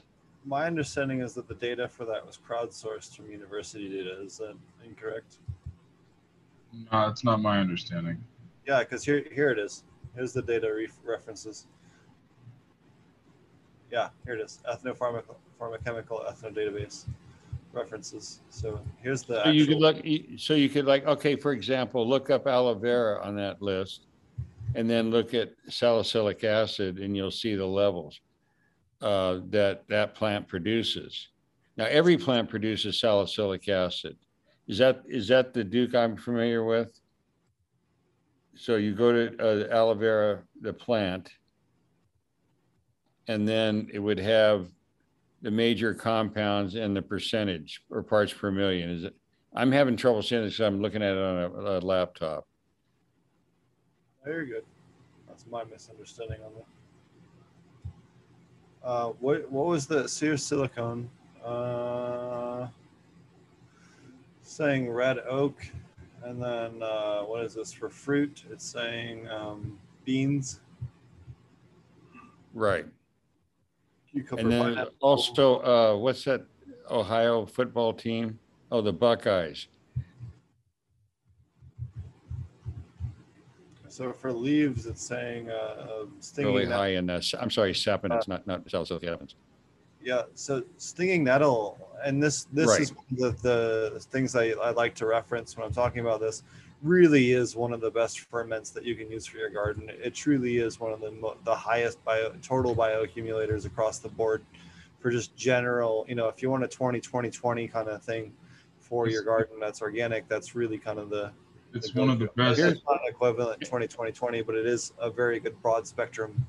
And that It's same one kind of the best nutritive herbs, hands down, for human health or plant health. That was one of the things my herbalism degree banged into my head was stinging nettle, stinging nettle, stinging nettle. I mean, if you go to look up France and nettle festivals for reasons that are too involved to explain here, but in the middle of the 19th century, England went with comfrey and France went with nettle. And so to this day, they have nettle festivals where a whole bunch of different nettle wine. There's nettle. I've had nettle pizza, which was really weird. But anyway, so look it up. The festivals in France. I don't speak French, but I could give you the name of the deal. But anyway, they're regional nettle festivals. One of the other ones I wanted to highlight here too is dandelions. Dandelions are extremely high across the board, as well as another dandelion. nutritive. I could probably tell you to look into stinging nettle, alfalfa, red clover, dandelion, elecampane, burdock.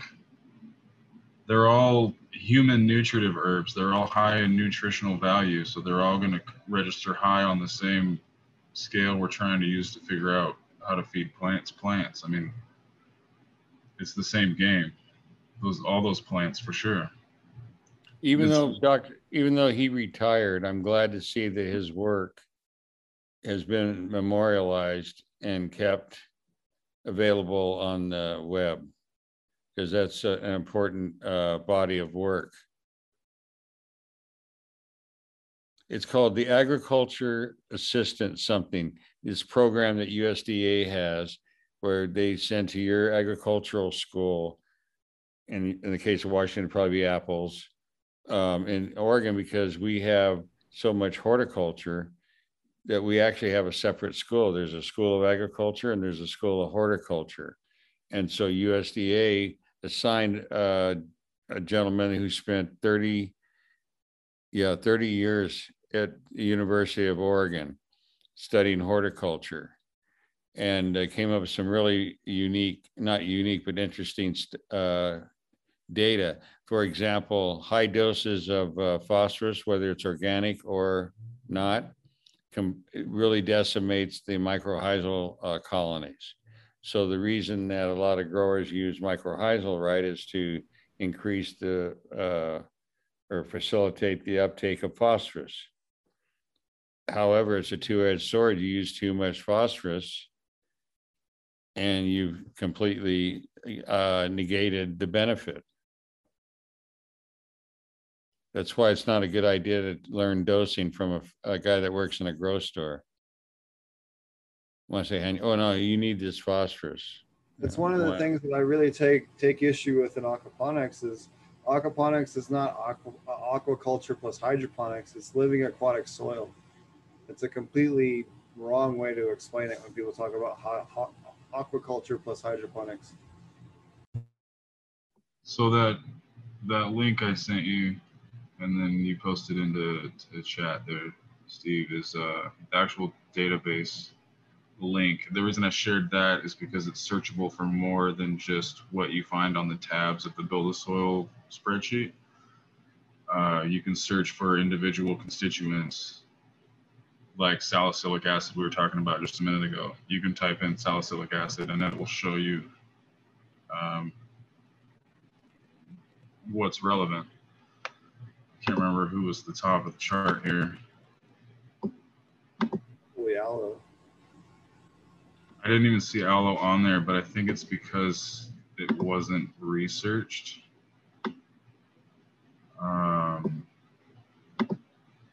But top of the chart was licorice root. Okay. Or slippery elm root, slippery elm bark.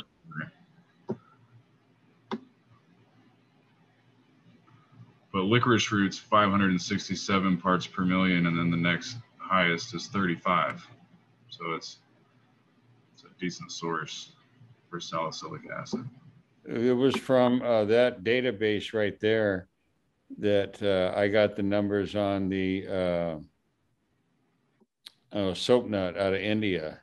It's 250,000 parts per million of saponins. I mean, 25% of the whole, that's a lot. That's a high level of saponins.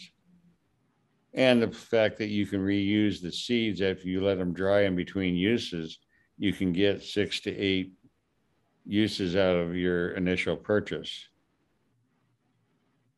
And there's a real good large body of work out of India and China on the effectiveness of using saponins as both pesticide as well as fungicide. So, but what I always find interesting is that a guy like the guy, we're not going to mention his name, they'll find some study from Three Hoots and a Coot, you know, somewhere in outer Mongolia, that the guy sprayed it on his plant, he stubbed his toe, so therefore using saponins will cause foot damage, you know, and applying it or whatever, some silly ass. One thing I do want to say about saponins, don't use them if they're going to run off into any aquatic environment. If they will run off into fish, they will kill fish at extremely low levels. Oh yeah, I believe that. If there's any chance of that getting into a body of water that contains fish or other living aquatic organisms, please use it discretionarily. Yeah, yucca was actually used for fishing by the indigenous. They would soak the roots in the stream upstream, let the saponins run down, and the fish would just float to the top, and then just scoop them up. What they would do is they'd take the yucca root, they'd press it with big rocks and squeeze the juice out. They'd collect the juice and concentrate it into clay vessels and then evaporate it off to make a concentrate. Then they'd pour that concentrate into the river with the rest of the tribe downstream about half a mile to a mile, and it would allow all the fish to float to the surface, and they could just net them off the surface pretty easily. And check your product, check the species of yucca, because what you might get in certain parts of the United States would be what is grown and you find in Mexico and the America Southwest. Some of the commercial yucca products come from India and China. So again, we're back to looking at your sources as a way of quantifying or qualifying things you might want to or not use in your garden. Another one of the sources, at least when I was playing in my lab classes during my bachelor's degree, was for saponins, was horse chestnuts. But yes, we were always taught to be hesitant because we were being taught from a human health perspective how to use these herbs, and horse chestnut in too high or too frequent can cause health complications. So I'm still trying to understand how horse chestnut fits into feeding plants as opposed to feeding people, but it's definitely high in saponins. It's up there with yucca. Yeah, the other ones that I found were, like I said, buckeye. That I guess it's the shell, because in the case of the now, what do you call it? The soap nuts, that's a generic term. There's plants called soap nuts in various locations around the world. The aretha nuts that you find in India were also moved probably by the Portuguese, because they moved plants all over the world for several centuries. In Florida, they have a soap nut tree, and it is the one from India, whatever the botanical name is. I don't have in front of me. So, yeah, there you go.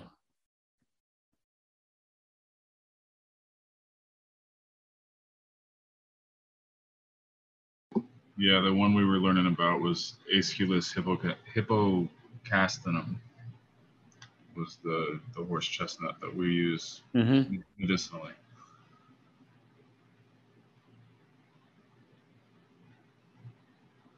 I didn't realize that Buckeyes was another name for horse chestnuts. Oh, it is? Oh, pardon me. I didn't know that either. I didn't see it till I was looking at this wiki page that Dewey shared. Yeah, now I can see it. European horse chestnut. Yeah, well. Yeah, hippocastanum is the one that we use medicinally. So is it that bract that's around the seed? Is that where you're finding the highest concentration? It's in the. I do believe it's in the seed itself. Okay, that makes sense.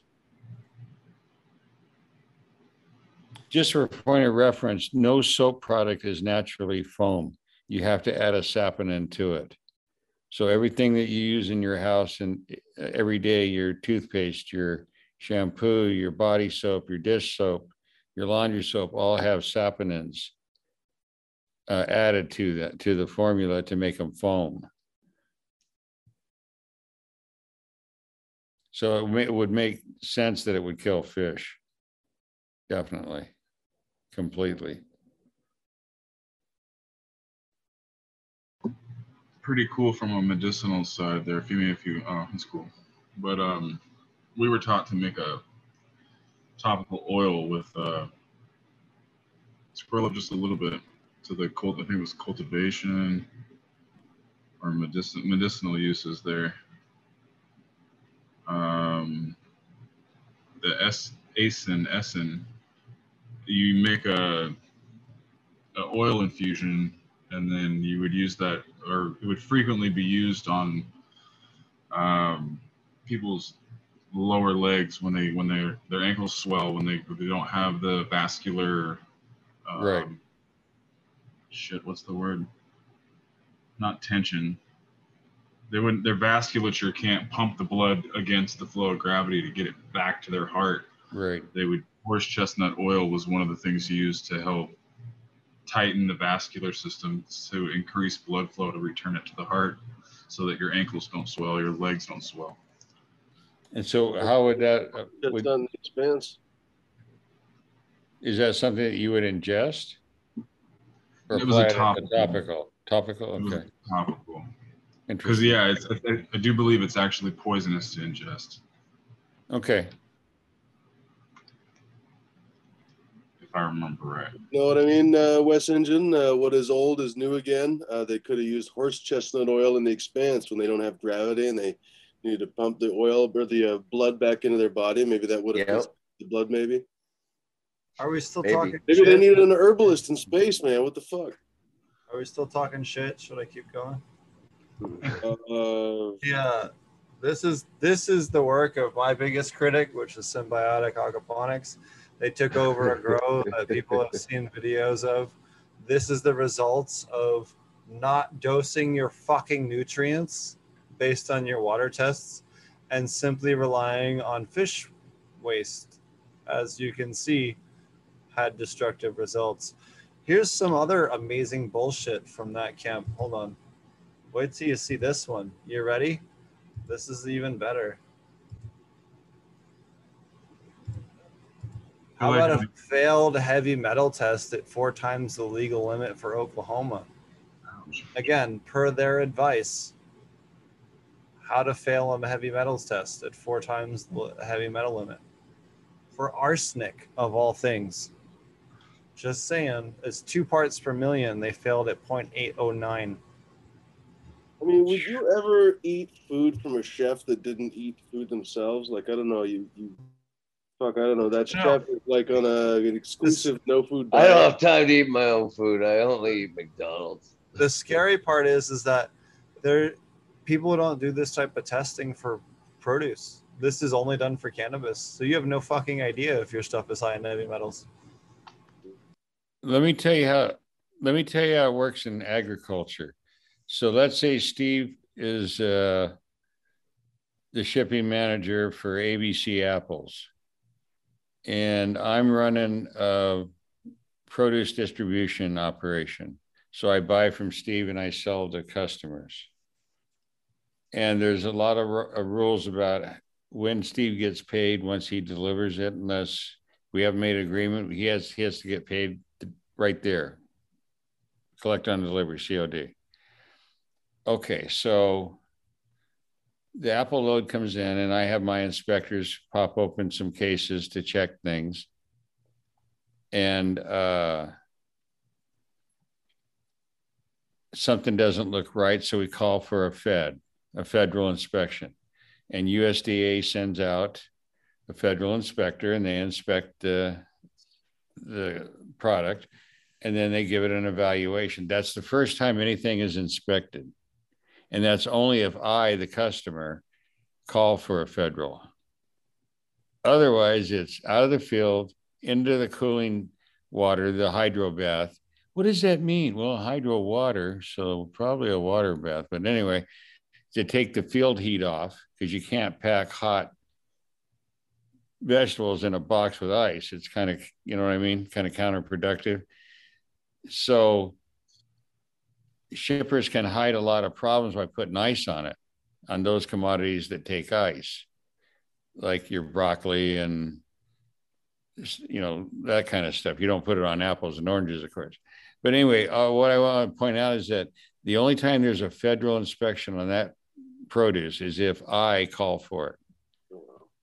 Otherwise, it goes out to my trucks and it goes to a grocery store and it ends up on the rack, and there you go. Good system, huh? I got a simple question earlier today. How do I find organic weed? And I actually didn't have a good answer for them. I mean, I know that there are some quote unquote organic weed places. I told her I was going to ask my friends about any places you can go. If they had, weed. I was like, I don't really know. I don't have an answer. There isn't, because look, if you're gonna label something organic, you only have X number of organizations that can certify anything. OMRI cannot certify anything. OMRI is a listing agency. So there's no such thing as an OMRI certification. There's an OMRI listing. That was my first thought. Clean Green, Dem Pure, what was the other one? Regenerative. They have no legal standing. Hold on. Since we're on this topic, there's a tar and feathering I have to do because it's just too much bullshit. It's offensively fucking stupid. Okay. So please, someone fucking tell me who the fuck someone on the screen. You tell me if any of the people on this screen have grown a plant in the last 5 years. Probably not. Okay, please tell me what the name of the conference that they're hosting is. I don't know. Yeah, fancy CEO festival. The Regenerative Cannabis Live Conference. Okay, let's just talk about how fucking stupid this is. Regenerative Cannabis Conference speaker, Chief Growth Officer, Regenerative Cannabis Conference speaker, CEO, Regenerative Cannabis Conference speaker, Senator, Regenerative Conference speaker, President of Cannabis, doing good. That's not even a real fucking job. President Steve DeAngelo, at least he's done something, right? We won't even go after him. He did fund the whole effort to attack regenerative. In fact, you know what? Let's go back to Steve DeAngelo. His financing is the reason why people were able to stack 2B licenses in California. Just saying. So if anyone has no fucking right to put his name on regenerative cannabis, anything, it's that man. All right, so let's keep going. VP of Corporate Social Responsibility. Please tell me what she has to do with regenerative anything. Director of Strategic Initiatives, regenerative nothing. Director of Sustainability, regenerative nothing. Founder of whatever the fuck. Portfolio, like, for fuck's sake. Founder of Portfolio Manager.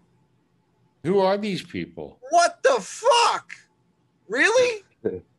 Really? Why would you even hear them talk? I mean, Best, okay. I don't think. The one person who has grown a plant in the last 12 months, Mr. Doug Fine. Derek Young, managing director. Whoever the fuck she is, cannabis marketing lead. Whoever the fuck this idiot is, president and founder. Great job. Law firm. Okay. All right. Great. So you know how to litigate. Get the fuck out of here. Yep. Founder and CEO of whatever the fuck that is. Not relevant. Founder and CEO. Okay. Not relevant. Don't know how to farm. Founder and CEO. Director of industrial related trade organizations. CEO and founder. Again, nothing. Senator of fucking Mexico. Senator, chief strategy officer. Okay. This is fucking insulting to everyone that's put effort into the regenerative community. All the different circles that make up the regenerative, that you have Earth, Sun, Moon, and Dem Pure, and Clean Green, and all the different camps that generally don't get along too great. This is offensive to literally everyone. CEO and founder of some fucking company no one's ever heard of. Chief financial officer of some fucking company no one's ever heard of. Director of science of fuck all nothing. Again, this is a pump and dump bullshit designed for people that have no fucking idea what they're talking about. And they even include life below water as part of the sustainable development goals. Please tell me who the flying fuck on this list is remotely qualified to speak on that. Okay, let's go to the next one. Poverty. Really? The fuck does that have to do with? Okay, we'll move on. Zero hunger. Weed? Okay, what am I missing here? Cardio health. Quality education. Gender equality. Regenerative farming is social equity stuff? Really? When did I miss a memo or something? Steve. Like, this is tech bro bullshit rebranded as fucking garbage. Like, there's absolutely nothing of any quality. This is just, this is like a Seinfeld episode, except it says shittier writing, right? Like this is like a rejected Seinfeld episode written by someone that has brain trauma. Okay, in soil, especially potting soils, and even fertilizers, they use a trick that the slang term or jargon is label building. So the more crap you can put on a label, it makes your product look more professional. That makes sense, even though, well, that part doesn't matter. So in these kinds of organization presentations, they do kind of a reverse thing of letterhead building. The more names they can get on that letterhead with some spurious title, then it sounds better. And so, yeah, like the Amalgamated Toy Workers of. But my point is that the corporate horrors are coming for us now. Oh, I know. And these fucking what do you? But wait a minute. Spent millions of dollars. Okay, maybe not in Oklahoma. They want to come play pretend now. They want to come play in our fucking pen. Get fucked. That's what I have to say. I can't speak to Oklahoma because I don't. What's the guy? It's on the Capitals. He scores a bajillion goals. He's kind of an asshole. Play for the Capitals. Ovechkin. Yes. To quote Ovechkin, get fucked.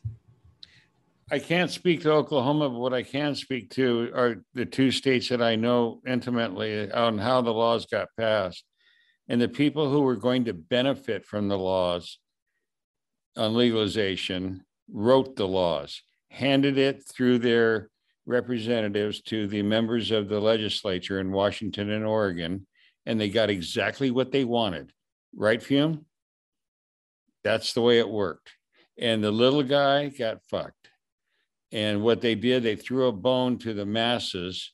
Oh, here, you can grow 4 plants. Now in Washington, they took away their medical rights, completely decimated the medical marijuana program in the state of Washington. Why? Because, well, they can just go buy it at the dispensary.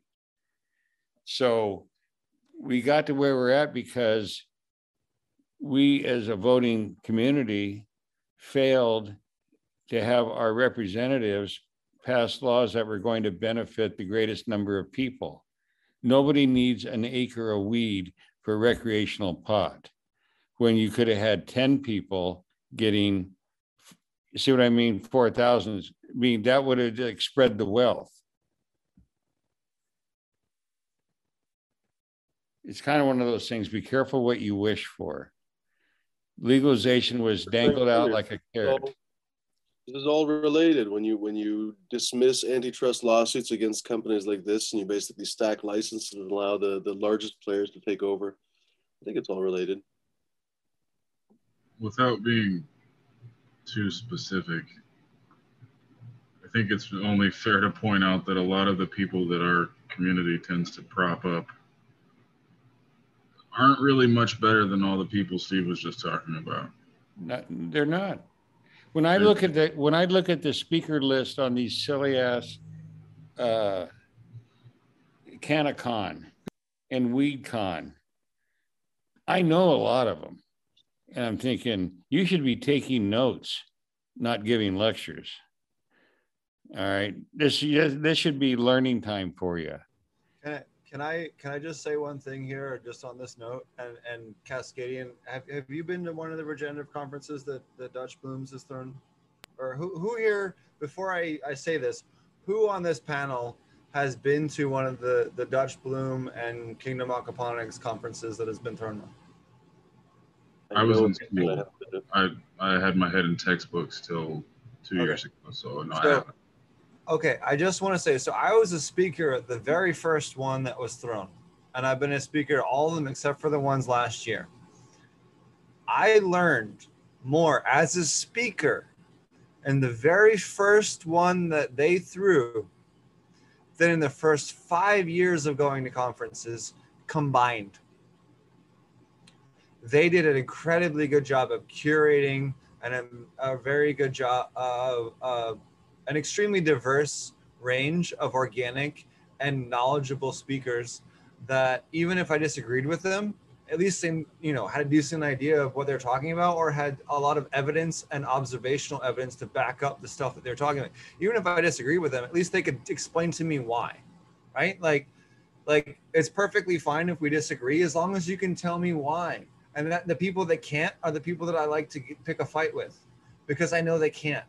Same thing with Coot, right? I'm sure that Coot, and everyone knows that me and Coot love to pick fights with people that are full of shit.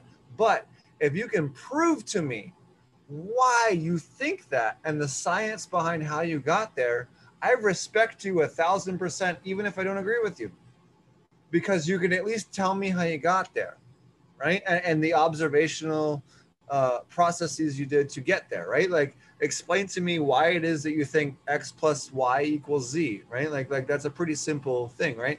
It's the people that can't do that type of basic stuff that I like to get into it with, and I will go out of my way to push their buttons because it's entertaining to me. And also it helps, like, to be frank with you, it helps my views. There's no negative to it. If someone's full of shit and I can call them out on it and it helps my views, what reason do I have not to? Let's just be honest. Doesn't hurt me any. I don't make money or lose money off of it. I don't have any financial interest in it.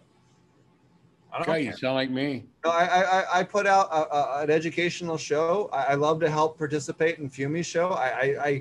To me, hanging out on this show is mental brain food. Like, I love coming on here because it's stimulating to me in a way that other parts of my life are not, right? Like, and Fumi's show is a little more relaxed than my show. On my show, I'm very curated. I try to be more strict about the data that's coming through and some of the other stuff, and I try to be more on point with stuff, whereas this show is more of like hanging out in a bar, kind of bullshit, and they're like, it's a different vibe, it's a different focus on the show, right? So it's kind of fun. But that type of stuff is like a different kind of vibe on that. But it's when people can't back it up with actual science and all that kind of stuff that it's an issue. I forget how we got there. I kind of lost my train of thought there through that because I was kind of compliment the show more. It's always nice. But yeah, no, I love the show, and I definitely enjoy coming on. It's a place where I can kind of be a little more relaxed than my own show, I guess.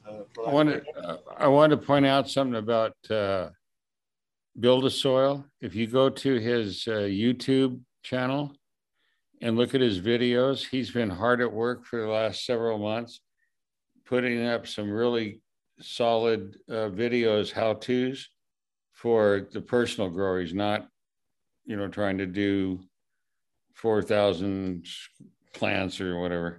But for the person wanting to learn, he's got some really good, solid, not a lot of opinion, and I'm pretty, critical.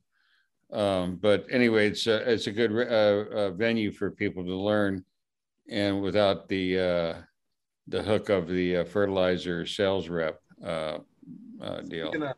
Speaking of which, if you're looking to learn more about Korean natural farming, Chris Trump has an amazing class coming up in September. I will be there both filming and providing elevated beverages. I gotta say, I really enjoyed talking with Mr. Trump. You should come out, man. You should come out and hang out. We should have our new house by then, man. You can come stay at my guest room. Yeah, I really look. I want to be.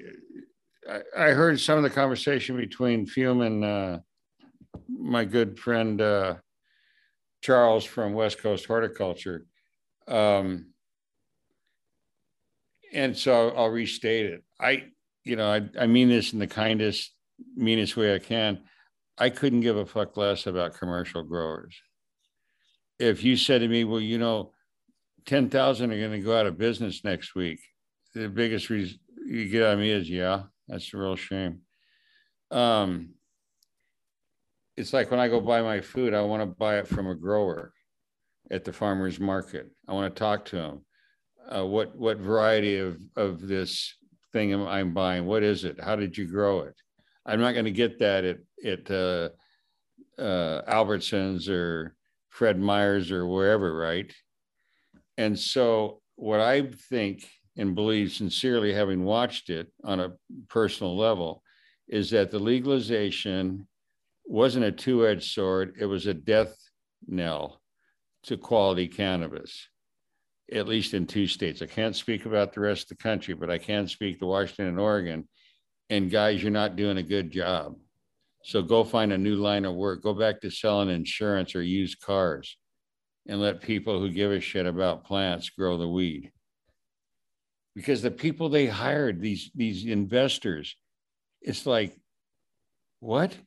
No experience whatsoever, and you're expecting fantastic results? So I literally am going through this right now. I'm currently helping write SOPs for a farm right now that had someone that had never grown a plant before 6 months ago. That is the head of their farm. Oh, absolutely. Production manager. Got to give them the right name. Production manager. I'm sorry. Production technician. Yeah. I mean, I remember the first job I got called on, and it was actually Tad Hussey. Honest to God question, what is it about agriculture or plants? Like I've noticed with the aquaponics too, you wouldn't become a surgeon or a doctor or a car repairman. Like what's the name of them? There's a name for them. Automotive technician. Yeah. Or mechanic, whatever. But or blacksmith or baker or like. But any dickhead to have a background in that, right? Like at least to a minimal extent. Not but in agriculture, fuck it, man. I can quit my fucking banking job and I'm a weed grower now, man. Like you don't even know. Like you don't have to do that, Steve. You just got to say, I'm a consultant. I'm a cannabis consultant. Based on what? Cannabis consultant. So because mommy let you grow 3 plants in the garage before she kicked you out. It's time to leave the nest. My favorite is, and I went through this last year. I had someone argue with me who had grown no more than 4 tenths before, okay, and wanted to argue with me about how to manage 5 acres. And it was like, dude, I just came back from editing 750 in Zimbabwe. Why are you arguing with me right now? Hey, Honest question. Hugh met me one day with my wife over at the Costco, and we were talking back and forth with Hume and my wife, Patty. And Patty said, yeah, I remember when we had 400 plants. Well, 400 plants would have put us about 30 years in prison at that point in time, like 79, 80. So I don't really want to hear about, well, I did 8 plants in a tent and they came off really well. Again, you should be taking notes, not giving lectures, you know? It's kind of mind blowing for me. I've got, we'll call it 8 years of experience growing cannabis. I've got 10 years before that growing plants. I just graduated from a bachelor's, a science-based bachelor's degree, and I can't for the life of me get a job in the cannabis industry in Washington. You know why? Because degrees mean nothing in our industry. The only people that have experience, we're doing a black market. Ain't nobody with a degree knows a damn thing about weed. I ain't saying that you don't. You clearly do. I've watched, honest to God, you give amazing presentations. I think you did one on the Home Growers podcast, or what was the one you did the other day on genetics or something? It was fucking great. I chimed in about halfway through it. It was fucking killer, man. Like, props off to you and hats off to you for the amazing work that you do for putting presentations. I want to give Cascadia. You really do put the effort into it. I want to give Cascadian 2 compliments. The first one was his explanation about the reduction. I'm going to misword this, so he'll correct me. But basically, how did we get here? Well, through this weird breeding that you've done, you've reduced the number of expressions to this. So from here, you went to this. That one, I went, yeah, there you go. And I can tell you when it happened too, as far as the time period. And the other thing that he said that really, like, wow, yeah, that's so spot on, was he gave on a show I watched him, he was doing, the discussion was my favorite one to belittle, not the way he presented it, but the way it's usually presented, which was genetic drift. Now, the way that Cascadian described it is exactly what happened. However, in the weed world, that term is used to, you need to buy my seeds because your genetics have weakened because you've been growing the plant too long. And I would remind everybody that the Haas avocado, which is the most popular avocado, Scotty can confirm this, the most popular avocado is the Haas. And that started from a single tree in La Habra. And every Haas tree around the world can be directly linked back to that tree. So it finally Worms died. Love the Haas avocado. Worms love the Haas. I'll bet they do. And the Fuertes, they might like the Fuertes or the bacon, you know, okay. Anyway, so, but my point is that bacon is on the periodic table. If you don't actually provide enough lubrication, your arteries don't actually flow right. It kind of reminds me of that joke, if Russia attacked Turkey from the rear, would Greece help? But anyway, when you got a guy that ripped me off and he's out there selling anal lube, glycerin, and people are paying $250 a gallon, you know what? They deserve it. They deserve to get, if you're that stupid to buy into that line of crap, you deserve everything that life has to throw at you. And where I come from in this, I never wanted to be a big time. I was a big time grower. It was a pain in the ass. You're dealing with pricks. You're dealing with real gangsters, not candy ass clowns that go to, CannaCon and give stupid speeches about something they don't know anything about. I mean, today with the scumbags that you'd have to be involved with to be in the quote unquote cannabis trade, why would you want to do that? Speaking of scumbags, as a polyamorous man who loves women of all ages, lube is actually very good for women that are, post 35 and going through some shit. I understand that, but I'm not sure that I want to spray it on my plants. On your plants, no, but on your woman, absolutely. Oh, well, yeah. I mean, but no, this piece of excrement sells anal lube. Okay, and calls it. Oh, you'll love this. He's got a leaf tonic and a soil tonic. I mean, is that groovy? I mean, is that like the grooviest thing you ever heard? Leaf Is that like tonic, a euphemism? huh? Is that like a euphemism or what? No, I just think it's a pathetic. It's a pathetic reach to make a living. You know, at some point in your life, you know, when you retire or you get close to retiring, you have an opportunity to look back on what you've accomplished or haven't accomplished. And if the best you can come up with is that I took glycerin, which is a byproduct from converting soybeans to fuel, one of the byproducts is glycerin. So it ain't expensive, brother. I mean, you know what you can get even the good shit for, like $15 a gallon, and you can sell it for $2.25 or $2.55, excuse me. That's going to be, yeah, that's going to be your what, your legend. I greased them up. Allegedly. Yeah. That was a joke. Sorry. I know. What's that joke? Okay, if you know, if you ever read anything about the English Channel, the swimmers, when it first started getting going about 100 years ago, they would cover their bodies with grease so that it would keep the chill off as they swam across the channel. And so, I know I can't do that. I can't do that. Never mind. Are we going to Greece and swim the English Channel? No. The other kind of grease, baby, get it? Anyway, so that's how it's a comedy routine that Cheech and Chong did, you know.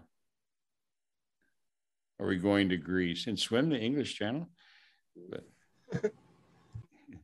when you have to explain a joke, it's pretty rough, so move on. I think I'm the only one on the panel that got it, but it's okay. Okay, well, Fume was on a program, another program, and Tad Hussey was on there. Mm. And I didn't know he was going to be, I mean, I've known Tad forever, you know, when he was new, you know, on the boards. And I mean, I used to like go after one of these compost tea things. Where's your science, man? So I got a question for you. So traditionally is taught that like it's not so much the bacteria and the fungi that provide the nutrients, but the things that feed on them. So the protists and the amoebas and things like that. So I know, yeah. What are your thoughts on like protozoa tea? Because I've seen pretty good results on that. Yeah, okay, that was. I would love to hear your just like opinion on that because protists, sure, grass collection and things like that. No, and that in fact that's a good. For those of you that don't know, generally you do like a grass clippings collection or a new growth collection or something that grows rapidly and just taking growth tips mainly. And then clipping them off and then using those as a 3 to 4 day tea, depending on temperature, and aerating that and then providing that as a way to grow protozoa rapidly out and then provide it to feed upon your compost tea or fungi. So I'd love to hear, for the people that don't know what I'm talking about, I just wanted to give a quick rundown. That's what I'm talking about. So I'd love to hear your opinion on it because I know you're not the biggest fan of compost tea, but I was kind of curious on your thoughts on like how that phototrophic layer breakdown goes and what your opinion is as far as feeding up maybe further up the food chain, if you had a different opinion on that, or if you thought that was kind of, you know, equally as on the same level as compost tea. Here's where I got conflicted on the whole tea deal. So the book was written and published, Teaming with Microbes, everybody bought it, blah, blah, blah. All right, so one of the big proponents of it, but was not in the same loop, was Tim Wilson, also known as Microbe Man. And he basically was there to debunk. It was complicated. The conflict was with Ingham's office at Earth Fort, as it was called then, Earth Fortification. For those of you who know, this is his website that he's talking about. Right. Now what Tim, if you're looking for like a base how to ID shit under your microscope, it's not a bad resource at all for that. No, and so I got to know these guys really well, Tim Wilson and Tad Hussey, and they took a different approach. But here was their shtick, and so this is not me. I don't know, don't care. But if you wanted to get a fungal tea, you did this, and if you wanted a bacteria tea, you did that. And the protozoa that you want specifically, you ask about. That's why I was interested in what you were saying.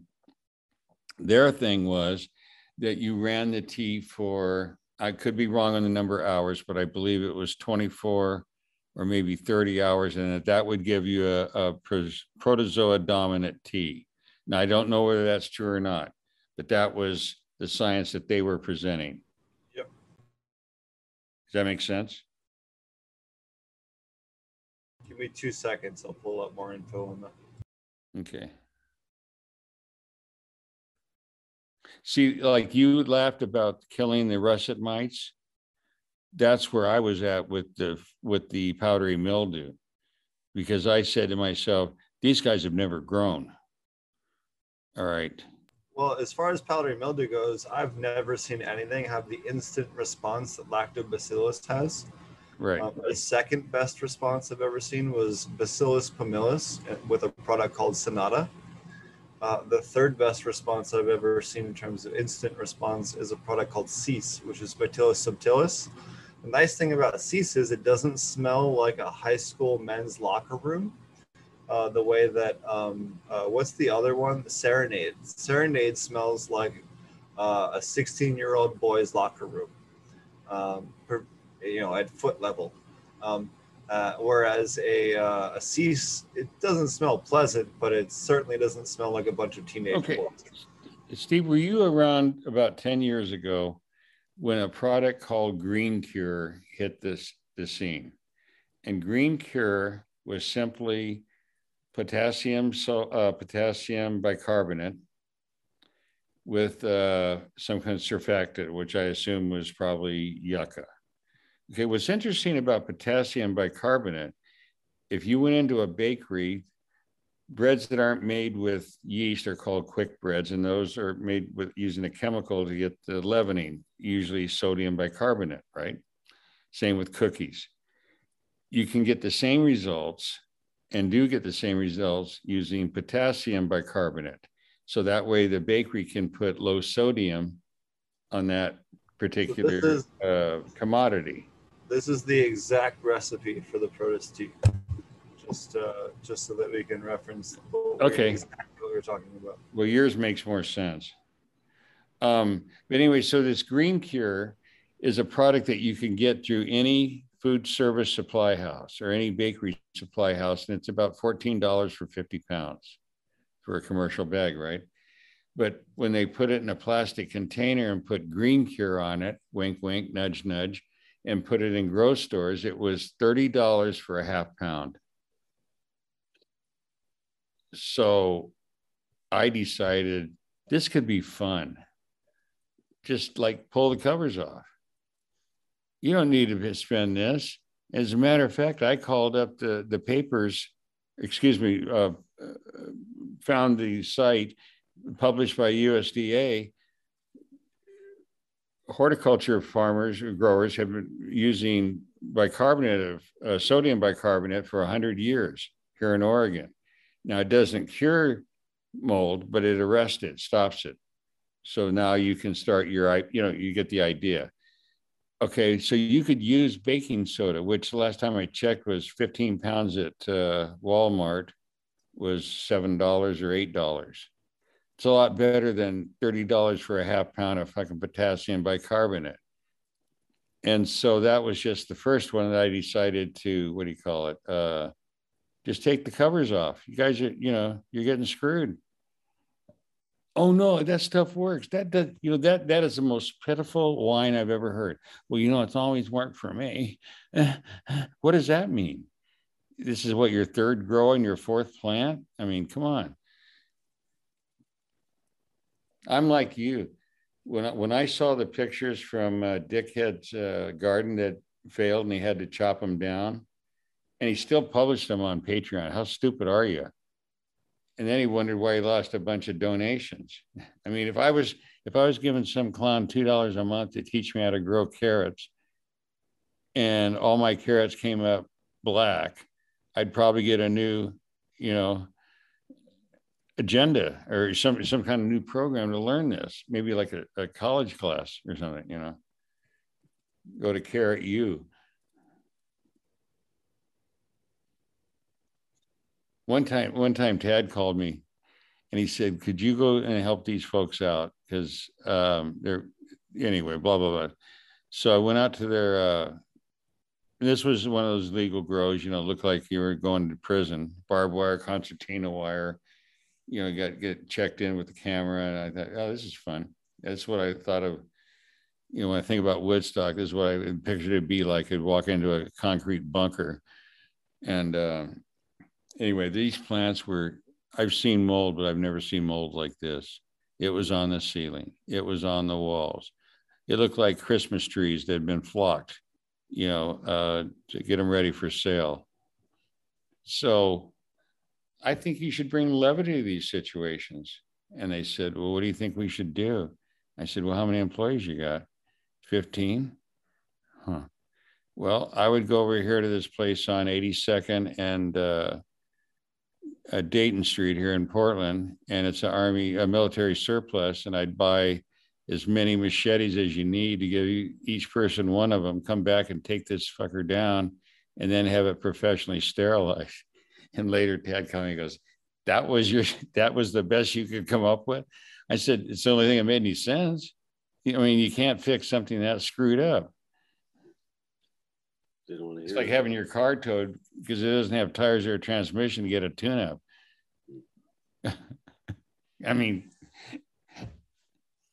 I don't know. More accurately, in that kind of circumstance, I'm visualizing, but you told me that story, I think before, maybe in a little bit more detail. I think that, how do I put this? You caught the grow at a point where it was not salvageable, but the owners didn't want to agree with that. They basically thought that they were going to lose a ton of money, and they thought, hey, we can claw something back.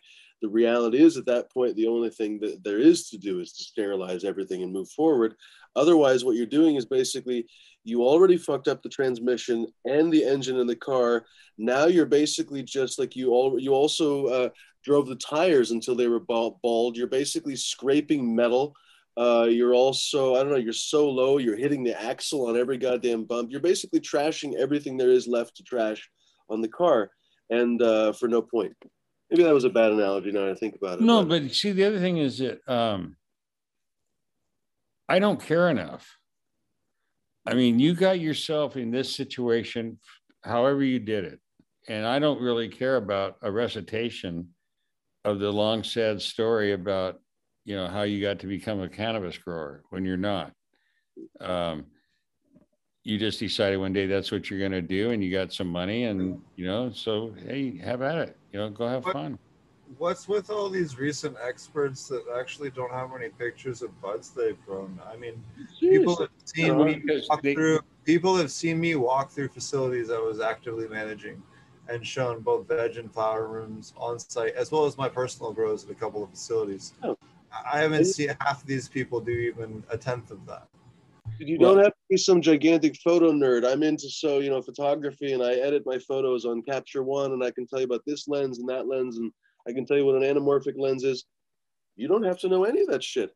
Noob, he may still not be in the chat right now. Maybe he's hopped off into the bed. The dude has still like an older iPhone than I did.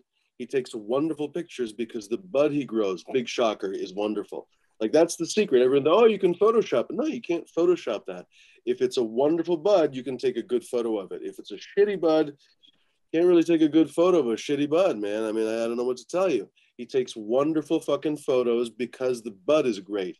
Zoso, the same thing. He's really got a fucking eye. He's really developing his eye for like depth of field and everything else.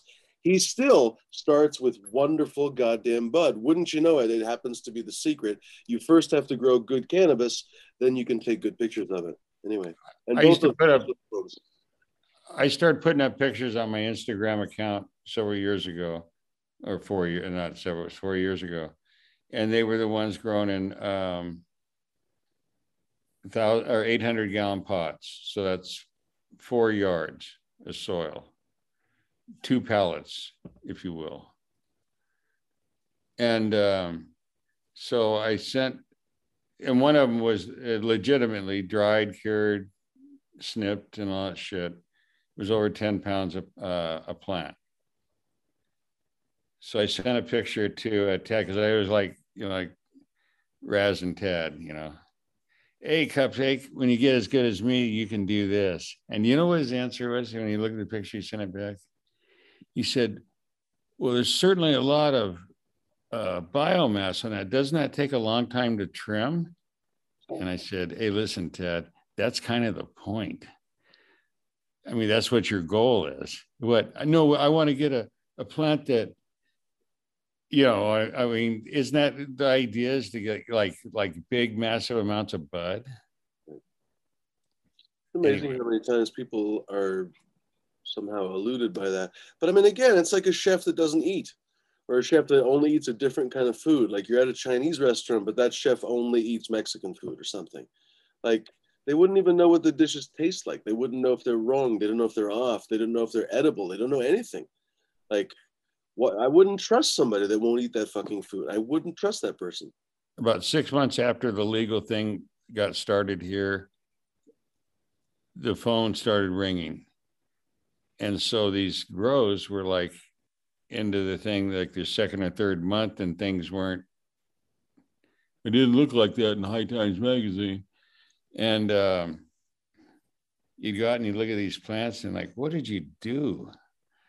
And I just finally, cut it off. I mean, I don't need to drive 40 miles one way to tell you that you're an idiot. The classic one is, okay, this was like, I think I told this before, but it was the second or third week in September, and I get called out to a farm, 65 acres. So they got the room, they got, outbuildings, like, I mean, they were set up. They paid cash for it too, for the land and the house and the barns and outbuildings and all this other bullshit. So they take me to a hoop house, and this was their test one before they get ready to really go now. And we're in the third week or second week of September, and I walk into this hoop house, and the plants were as green as a Christmas tree. He said, what do you think? I said, well, I think you're fucked. What do you mean? I said, they're all green. Well, aren't they supposed to be? And I said, I pulled out my cell phone. I go, not on September 20th. No. You got another month before you got to be out of the field. You don't have a single flower in this entire hoop house. Well, maybe we use too much nitrogen. Excuse me? Yep. So there you go, man. It's just like, excess nitrogen can delay flowering or greatly increase flowering times. I'm sorry. I misrepresented what I saw. What I meant to say was, it didn't slow it down. It completely arrested it. Oh, it'll do that too, and extremely stop flowering completely. Oh yeah, I've seen that as well. He's also the guy that said to me, well, not to worry, we've got $2.5 million line of credit. And I said, yeah, you're going to need it. I mean, and then as the season, that first year, then the fires started. So now you had smoke damage. So that dropped the price, right? Oh, and they're the same people that won't pay for SOPs either. Keep going. Oh yeah. Yeah. Yeah. But they'll listen to some clown on. They'll follow 12 different YouTubers in 12 different days, but they won't buy a fucking SOP that'll get them on the right track. Happens a lot. It just seems made up when you hear these stories. Like you hear these stories of people who have these multi-million-dollar lines of credit, and they're burning through it. And dude, I went to see pictures of it, and it just looks like a fucking monkey threw it together, or like on purpose. And then you hear about people who want to get into the cannabis industry but cannot. It's baffling to me. Go ahead. Dude, a guy like Cascadian would be of benefit to any farm I've ever been on. And I will tell you that I've never been on a single farm where there was one single person that had a clue on which side of the mountain the sun came up. Just the dumbest bullshit. And it's all like out this grocery store shit. Or, well, I heard somebody said, that's immediate to me. I just tune out. I'm done. Have a nice day. I didn't come out here to have you tell me about what you believe. I don't care what you believe. Tell me what you know. Yeah, at the end of the day, it doesn't fucking matter. I don't give a fuck what your plant religion is or what other bullshit. And this was part of my talk tonight. You have to harvest stuff, and it has to meet the financial limits that you have set out for the company to succeed or not. Right? At the end of the day, it doesn't matter if it's organic or not, as long as your flavonoids are in range, your terpenes, your cannabinoids, you have a clean product that has no heavy metals, that isn't in excess nutrients where it tastes like shit, and it has to match that same flavor profile that any other set of standards has. But if you meet all those guidelines, people don't give a fuck if it's organic or not. They'll buy it, right? As long as the COAs come out right, as long as it's clean, as long as it tastes good, and the terpene levels are high and the cannabinoid levels are high, they don't care. And same thing with lettuce and all that, right? As long as the flavor is there and the price point's there, and as long as you can achieve harvest and pull off IPM that's ethical. And now I'm personally trying to use all the cannabis restrictions that I'm using as the basis for all of the aquaponic restrictions that I'm proposing, not restrictions, but whitelisting. So as a way to try and head off some of the regulations that we're looking at potentially for aquaponics, we're trying to whitelist both inputs and pesticides. We're not saying that other ones are not allowed, but we're saying that we've had a wide range of experts, across multiple universities and backgrounds, all evaluate this wide range of things and all agree that these are all a good set of things that these all check out okay. Now, we might add things every year to that list or subtract one or two things, but we can all agree that this is kind of a general best practices that we can all use. If you pick from this list, you're probably not, and follow the use as directed guidelines, you're probably not going to have any type of regulatory pushback in terms of doing something wrong. And there has been no type of, regulatory, I like to call them bumper rails, like to think of like bowling, right? When you're a little kid, you put the bumpers out, right? When an industry is new, you got to give them some bumpers, right? So if we don't have to tell them that like they're going to be punished because they follow certain things, but what we can do to make sure that these guys do it right is here's the list of shit you can pick from, and everything on this list has been pre-approved as good. It doesn't mean that you can't find something else that's new or maybe hasn't been exposed to that group that isn't good, that perfectly meets those guidelines, as long as the final testing comes out okay. But here's a list of things that at least we all know and can agree upon, and then cross-reference and kind of peer review as a group, collectively across all the different minds and motivations that we have as a group, both university and private sector, to move in the same direction towards kind of a guidelines that we can help use for pushing to free information as well. Like ultimately, I'd love to see a lot of the stuff that we're doing in the United States kind of lead the way towards pushing for regulations in other countries, and then also towards putting out into the FAO. A lot of the FAO document on aquaponics is some of the best information you can get out there on how to build your own home system. It's put out there free for people that are in third world countries on how to basically take a bunch of scrap stuff laying around and build an aquaponics system using a couple of fairly easily resources. So it really is kind of an interesting document and a wonderful group that helps supply a lot of free resources for agricultural farmers around the world and translate a lot of those resources into many different languages depending on people's localized regions. So they are a great group to support as well. So they do a lot of work with aquaponics specifically, and I think that they're another group that I'd love to see eventually be more integrated. And I think that there needs to be kind of this marriage of the cannabis knowledge and the wider kind of free agriculture knowledge. Like there's a lot of alignment with the free knowledge of cannabis and how to grow cannabis and pest management and all that stuff, and how people feel like that should be free information. And then with the people that feel like we should feed the world, right? A lot of those people have very similar life alignments and beliefs in the world, regardless of their religion or background. Forget all that stuff. We all agree on that, right? I don't care what your background is. We all agree that we want to see the world be better by the time we leave this one, right? So, and we want to make an impact that can help magnify that and help feed more people and provide more medicine for people and help more people have more wonderful experiences in the time that they have here. And at the end of the day, I think that's what all of us are moving towards. And if we can help provide unique medicines for people that are suffering from fucked up diseases and all this other stuff with the awesome knowledge and the passion that so many people have for breeding and growing this plant and all the I mean, all of us have our own circles that are so freaking passionate about this single plant. We can use it to magnify so much good. We need to figure out how to do that, but put it out in a way that's kind of open source and out there. That's why I love to do the podcast every week and put out as much free information as I can.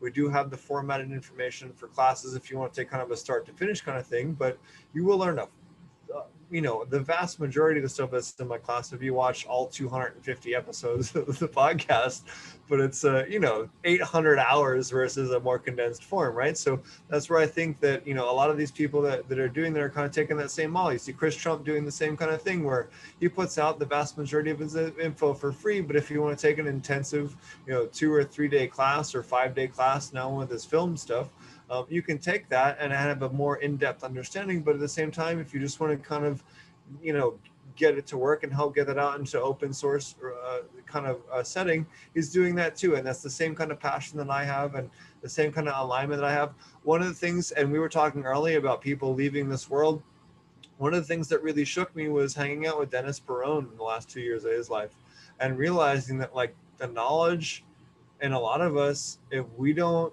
get it written down and out of here and onto here, it's gone forever, right? That can't happen because that means our ideas and our passions are dead with us, and fuck all of that shit, right? And it's one of the things that I learned from him, speaking to him and talking to him in the last few days, was how much he did with documenting the last, and trying to be involved in a lot of documentaries about his work and trying to help author a lot of that stuff, even if he couldn't do it directly, having someone that can help communicate it for him and a lot of the other stuff like that. And one of the things I highly respected about, being around him in his orbit on his last days. And you guys have had Wayne Justman on the show. I was the one that helped get him on the show. I'm personal friends with his whole clan. Just a wonderful group of people that have changed so many people's lives for the better and are enormous, role models for all of us in the cannabis community. Without them, we wouldn't be even having this podcast right now. Without Dennis, there is no Fumador and the Flavors. There is no Potent Ponics at all. There is no Coots Mix. Maybe there was Coot Mix, but there certainly as fuck wouldn't be this fucking podcast. That's for damn sure. Because he's the one who got the ball rolling. He's the one who passed, Prop P, and then, what was it, 215 and everything else. So, anyways, I won't go into all that. But without them, we wouldn't even be doing this. So that's where we, I don't even know. Sorry. What's ironic is that I never gave that silly ass soil mix the name Coots Mix. That was done by a reader.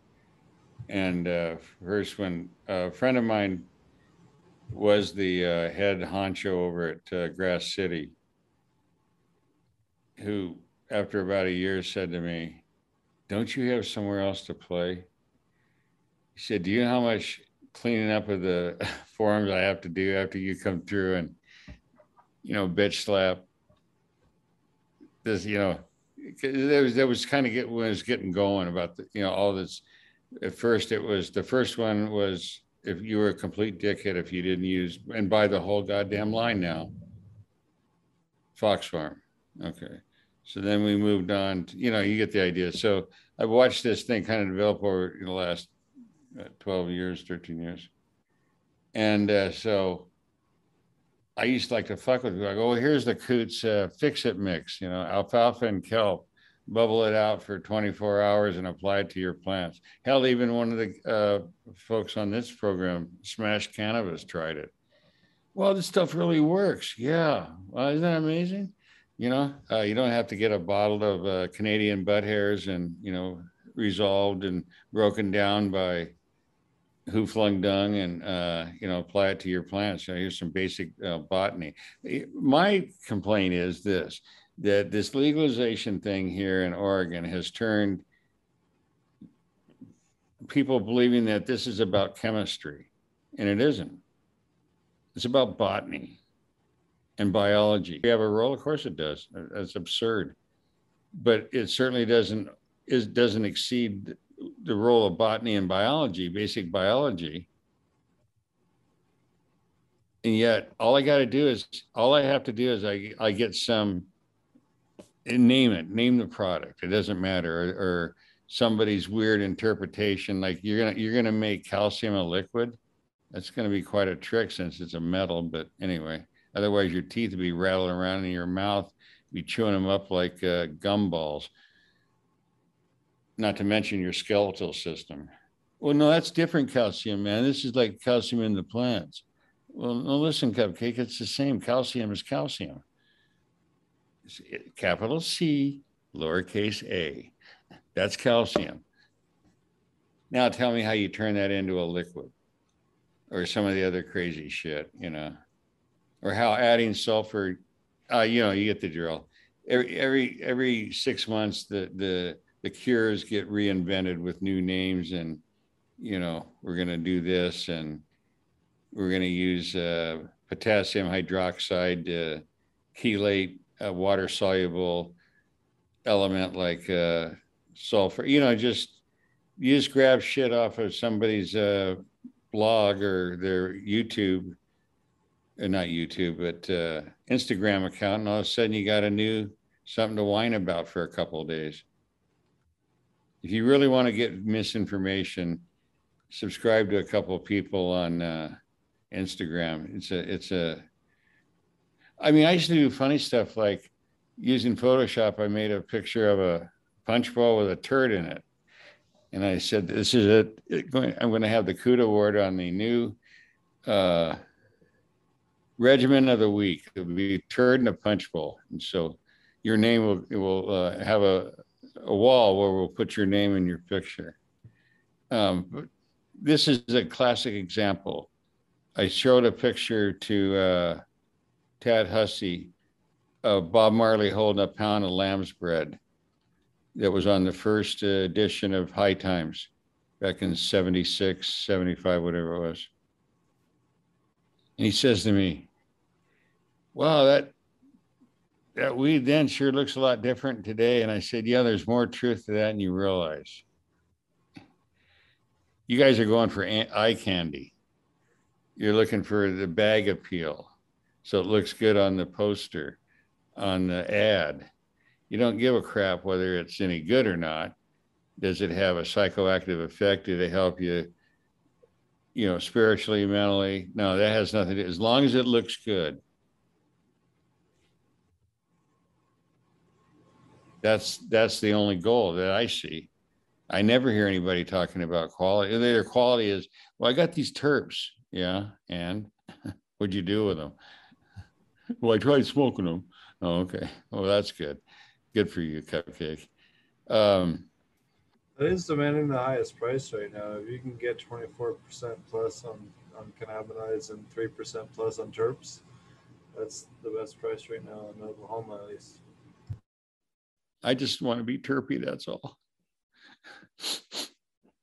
Oh, by the way, Cascadian, are you going to be down in Portland anytime soon? I can be. Okay. Well, I got to get home and see how my garden's doing, but I should have cuts this week. Oh, cool. Yeah. I'm really chicken shit. When it got hot, I just went, that's it. I'm done. I'm not, the plants die, the plants die. Like, what am I going to do? Stay here and die too with it. I got a 80-pound bulldog that can't breathe because it's too hot. So go to the coast.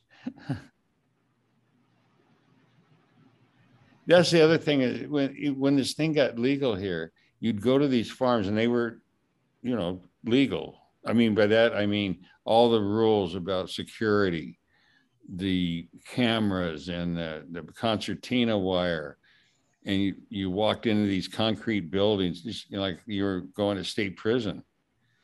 This doesn't look like much fun.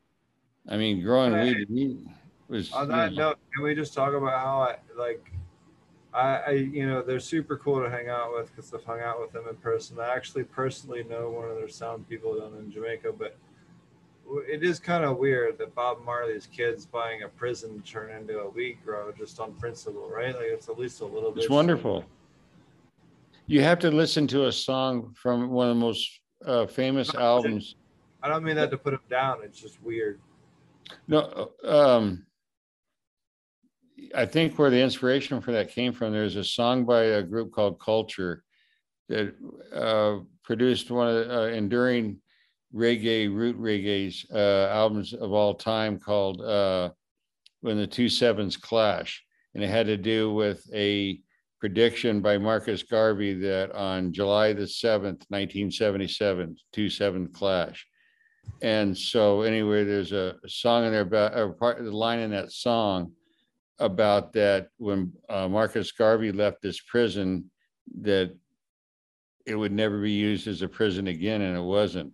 And that's the prison that the Marley kids, Stephen Marley, I think, was involved in that. So if anyone's ever in Jamaica and gets to Kingston, there's a place called the Marcus Garvey House. Right. Directly behind the Marcus Garvey House is literally the single best place on the entire planet. And you're talking to someone that has been on most of the continents now. The single best place on all of planet Earth for soup is directly behind the Marcus Garvey House. You ask for the pumpkin soup, and they will give you a soup that will literally give you an orgasm every single bite. It is that fucking good. Have you had that coffee grown in Jamaica? Which it's like one? the most expensive. Hold on. I got a good one that I just got from the homeboy from Jamaica. I just got that. Where is it? Hold on. Where is it? Haywood in the morning is going to tell us. Be like, oh yeah, I grind it up and then I feed it to my dog, who then. Like a real I will say this, that for as far as psychoactive, the strongest weed that I've ever experienced was from Jamaica, in terms of like really deep, almost mystical experience. Steve can probably tell you better than I only had it 2 or 3 times. I think I'll take the lull here to bow out, guys. I'm gonna go sit and chat and harass people. Shout out to Jordan Rivers and the Growcast podcast and the Purity Coffee. There you go. Kind of funny how it fucks with the background based on its reflection, but it works. If you guys don't know, Jordan Rivers from the Growcast also has an incredibly amazing coffee company called the Purity Organic Coffee Company. They make really fucking bomb-ass coffee, and it's from Blue Mountain, Jamaica. So you can, and it's ethically grown from awesome farmers down there that he's, regularly meets every couple months. Steve, you know what you need, Steve? A coffee burr. What do I need? Not a grinder, but a burr. What's It's a that? different. It's a type of grinder. And it grinds the pieces consistent, the coffee bean, so that when you hit it with the hot water, you get a better release of the flavors and what have you. It's a coffee burr, BURR, and bring cash. This is not your $20. These in Zoom, they're like more of the British style, hey? These are like $1.50. They're not like your $20 Mr. Coffee, the one that makes the really loud airplane noise when you put the beans in there and hit start. Yeah, that's the one. Burr grinders. The best one is the Capresso, I think it's called. That's the one I bought. Yeah. It doesn't chop the weeds. It doesn't heat it up or have irregular grinds. It basically mashes two plates against each other. Right. And that's actually for the price, and a very good value compared to other ones that cost more and aren't as efficient as the one that you're You can see talking about. there's much larger chunks here on the right side with the blade. Right. The more even size with the burr. And like, excuse me, like Fume was saying, it doesn't heat up the beans the way that it grinds. There's no thermal impact in that process. So that when you put it, I use a French press because it's the path of least resistance. And I think it gives you a more true coffee flavor, but it's also really low tech. So.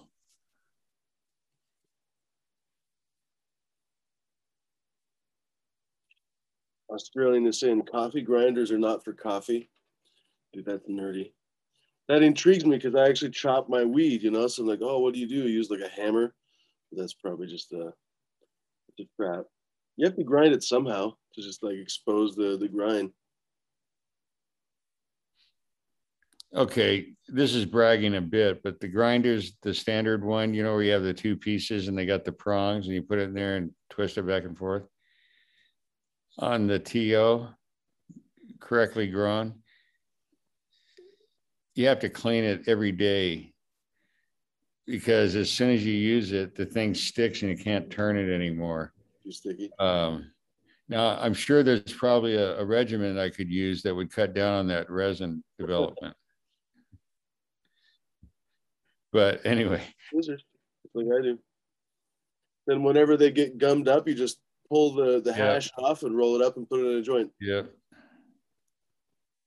Yeah, in India, you could buy up in, as you left Varanasi, or Varanasi, excuse me, and went up into the Kush Valley, you'd see the sadhus on the side of the road doing hand-rolled balls of hash for the Europeans and American hippies, because they knew that they could get a big dollar, whereas the locals weren't going to pay you that kind of money.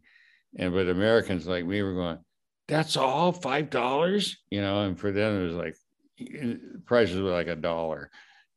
But the Americans and the Europeans, they wanted the good stash. So that's why I cracked up when the Kush thing started. What do you think of this Kush? I think it missed the Kush Valley by about 6,000 miles, is what I think. But and then I brought up the deal about the Kush warriors, the black warriors, and all that, and I don't know. Things get names and then they take on legends. Like haze became another word for any sativa-looking plant that was good. Some of the stuff I saw that was marked hash. Okay, Kush. A good one is that lime warp. It's claimed by the people that bred it that one of it was Las Vegas Purple Kush. Trust me. That thing missed both Las Vegas and Purple by about 10 exits off the freeway. All right. There's no way that thing had purple anything.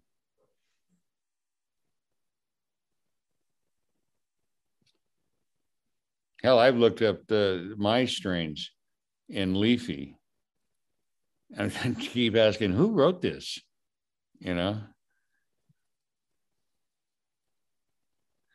So all I'm saying is put, kind of weigh, use a little bit of judgment when you look up one of these things. Okay, here's a good one. In 1977, that was the first signs of Sensimilla.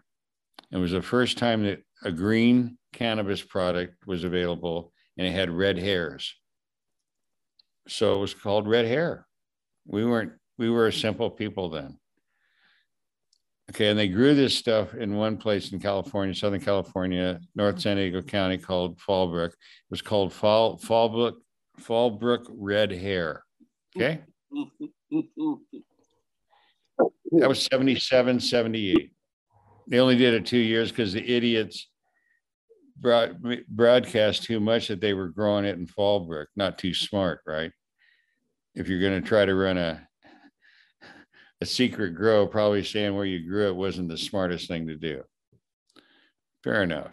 So about 12 years later, some seeds were obtained from Neville that had red in it, some kind of red, whatever. So then it started to be calling the Fallbrook Red. Okay, but that's a long way from, because I know who sold the seeds to the guys in Fallbrook, and I trust me, it wasn't Neville. All right, Neville wasn't going to be around for another 10, 11 years. We know that because we know when his catalog was published, right? So it didn't happen in the 70s. Nobody was even naming shit yet. So now the myth is that we've kept this alive. No, you haven't. You just have a red strain that somebody in Fallbrook has it, so you're calling it Fallbrook Red. Doesn't have anything to do with Fallbrook Red here. Get your own strains, do something. Get off your ass.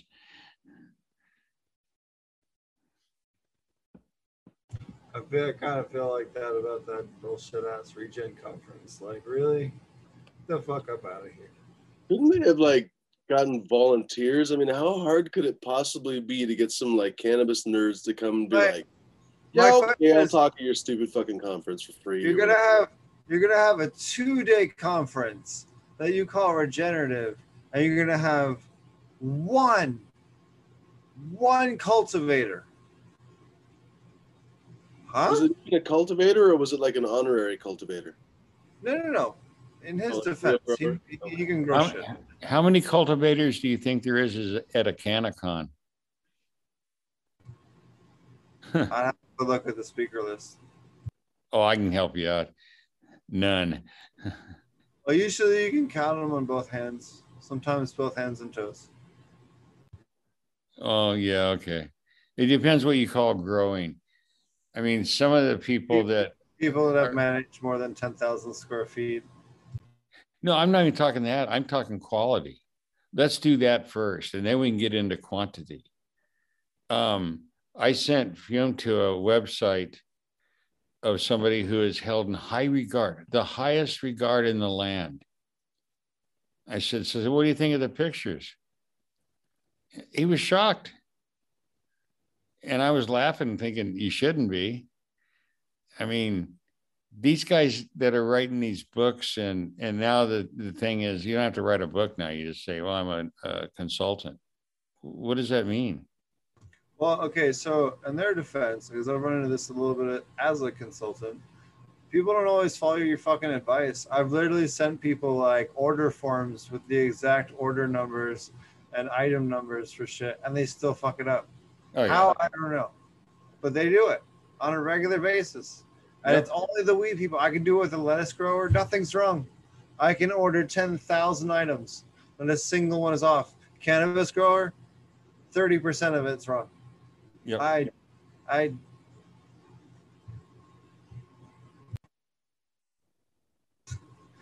don't get it. The other thing is it's frustrating. So anyone that does agricultural seminars and stuff, so if you ever plan an agricultural seminar for cannabis, people will sign up and then just walk up and try to pay cash, regardless of what it is that you tell people ahead of time. That will be at least 25% of the people that try to attend your event, regardless of what it is you try, do, or say it otherwise. Just, you cannot fight that. Just get over it. It's just kind of a weird thing. Also, with other, at the aquaponics source, when I used to work there, we used to teach about 6 to 8 different classes per year in terms of different types of content. And the vegetable ones, anything with aquaponics, people would generally sign up 30 to 45 days ahead of time or more. Cannabis people, nope. At least 50% would sign up week of. Maybe 15 to 20% would sign up before that. and then you get a bunch of walk-ins. So there's just some aspects of it that always just were comedic to me, and that was always one of the things that just always just made me laugh, because I had a direct comparison to other agricultural classes that we were also teaching, and it just stood out so fucking bad. It just always made me laugh. I've only been to ones local. One was put on by Indo Expo. That was hysterical. It was their first one, so I give them, you know, kudos because they came back a second time, and They're on a pretty tight ship these days. I don't. Yeah, I just I usually just scan the list of speakers, and I've read their stuff online over more than a decade, and I'm not going to travel to Buckeye, Indiana to spend a weekend to listen to, you know, Cheech and Chong do a kind of a you know, ad hoc dissertation on growing weed. I think a lot of times the people are invited because it draws, you know, and that's what you do when you put on something. You got to get a draw to get people to buy tickets. I get that, but you know, sometimes can you make it, not you, I'm using the, you know, ubiquitous you. I mean, you get the same speakers every time. That's pretty telling. That's pretty sad. If every time I look at whatever, and it's a Bob Martin made up name or Tommy Lohung, I only need to see that one time. I can look at their blog and, okay, that was cool. Let's do something else. Let's get Fume up there and say something, you know, and talk about it, something, or anybody except for the sawed off little clown. I mean, yeah, the other night on your show, I got to tell you, man, I was like, what? You know, not you, but with no, he's really a good guy. No, he isn't. No, he isn't. You know, I'm talking about Dutch talking about Scotty Boy. Oh no, he doesn't like him any more than we do. And oh, I missed. Well, I'm not going to out anybody, but there's other people in the industry that think he's equally as moronic. But you know, just some of his bullshit about IMO. Why is it that, you know what I think his IMO data, why it is that he didn't come up with results? Because he doesn't know how to fucking do it. He didn't put any effort into trying to do it right. He never has. That's why it didn't work. Why is it that other why is it that other living soil practitioners are treating multiple acres of food crops and vegetable crops of viral diseases with IMO treatments while he's struggling to achieve success with it? It sounds to me like he just doesn't know how to fucking do anything right. Well, I can it's a pretty basic concept too. Like we've used a combination of labs and IMO both in Jamaica and in Africa when I was there to treat a bunch of different diseases in banana trees, mainly Fusarium. But that was something that was devastating to them that now they know how to treat, at least in the area that I was at. So, and I'm hoping that they'll teach other people down there. But that's something that is very easily treatable. There's a lot of diseases that have been taught as once they're systemic, the plant's fucked, that they can easily treat with KNF inputs for banana production, right? And we're talking about how many other tree production, nuts and fruits and other things can be quickly treated easily and proficiently with these types of treatments that prevent these farmers from having these type of multi-year delays in crops. Like this is game changing for these guys, right? Like imagine if they didn't have an older age. Look at what Chris Trump did, right? Where he had an older academia nut farm and the trees weren't producing anymore, and it had more to do with nutrient imbalance and microbial imbalance than it did with anything else. So as soon as he fixed the microbes, the nutrients got back in balance, and now those trees are producing more than they ever did, even though they're old, right? So this is the type of stuff that we need to help fix, the broader spectrum of what's going on in agriculture. This is the type of information that we need to get out there to as many people as possible and make sure that, this is the type of information that will fix things, right? Like not all the garbage and people trying to invent all kind of robots and other bullshit. Like, sure, they don't play a factor, but at the end of the day, remember 50% of the world gets its income from farming every day, Right. growing food. And what happens to them if we replace them with robots? Where are they supposed to get income from? Well, that's the bigger problem.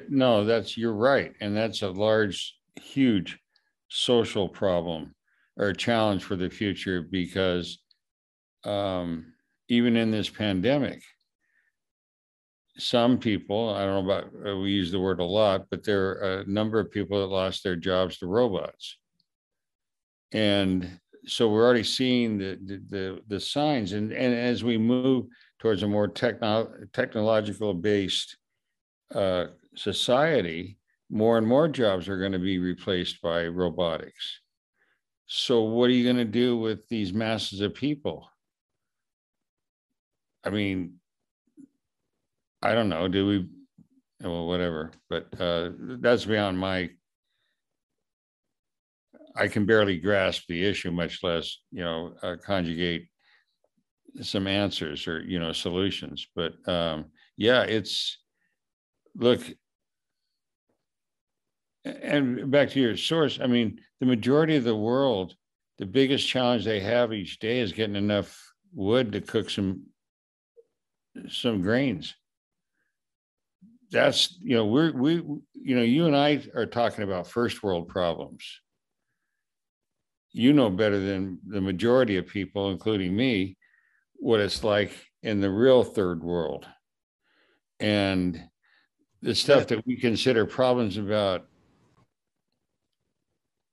oh, whatever, you get the idea. It's hard for me to take some of this crap seriously when people are dying just trying to feed their children. That's where I see things like Korean natural farming and some of the other like ultra basic farming methods that people are kind of perfecting with cannabis and all the financial benefits that we have with testing and being able to kind of quantify and refine all that stuff, and then reapplying that to extremely low cost agriculture. Same thing with KNF. I think that really is kind of the bridge. You have a lot of these people that are forced to buy from Syngenta. If you go to Harare in Zimbabwe, it's only Syngenta flags there that they control 95% of the nutrient market. Mm-hmm. Right? How are you going to compete with 95%? You're not.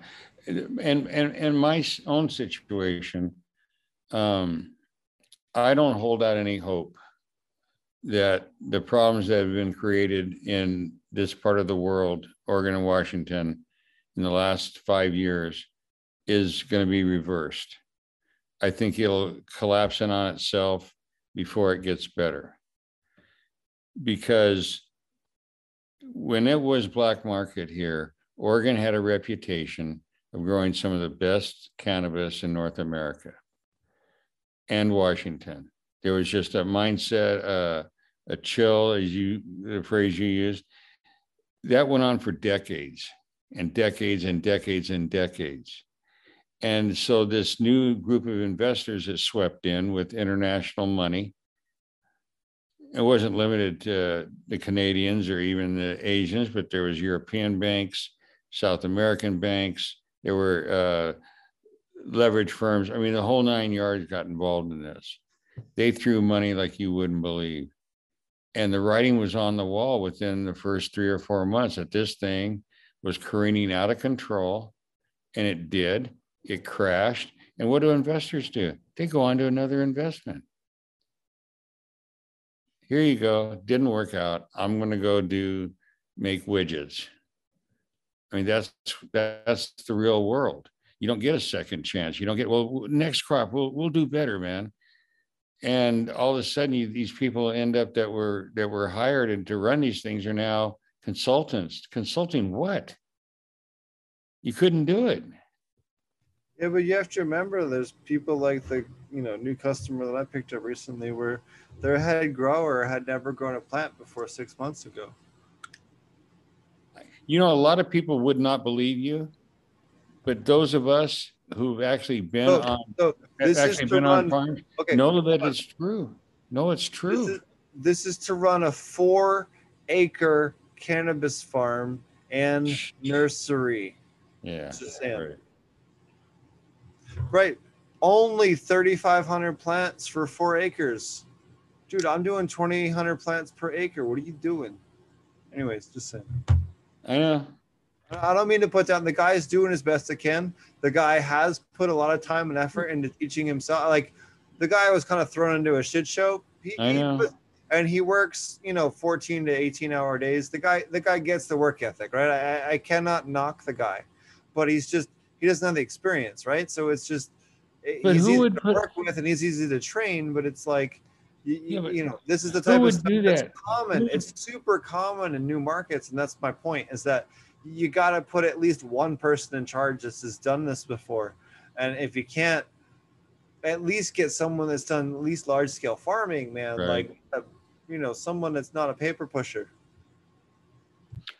I did some more research after I was on your program with Mr. Trump about because I know nothing about the specifics on KNF, but I did want to interject this, that not what other people have done with the so-called Coots mix, but what the real deal was, is that is a completely microbial controlled development of the growing medium. And I'm using worms and related and vermiculture technologies. I don't see too much difference. I mean, yeah, the end goal is the same, but maybe the route there is a little bit different. But I don't see too much difference with what vermiculture can do that KNF does. See what I'm saying? Is you're still back to the making those elements, in the case of elements, bioavailable. I don't hear any of those conversations out of the mainstream cannabis newt dynamic. All I hear is about, faster, bigger, better. I remember going to a grow store. I mean, not a grow store, but one of these convention thingies. And all the guys, running the booths with, the sales stalls and whatever, they all had these microphones on. They looked like the guy taking your order at Burger King. And did you want fries with that order? And as you walk up and down the aisles, it's all you hear are words like bigger, faster, better. I mean, it was like, one of those home shopping network at 3 a.m, except they got this pattern down, this rap. And it's like they go to a school just to learn this jibber jabber. We have microbes. Well, yeah, microbes are everywhere. Which ones? They're like cannabis related. Oh, okay. Having an intelligent conversation is impossible.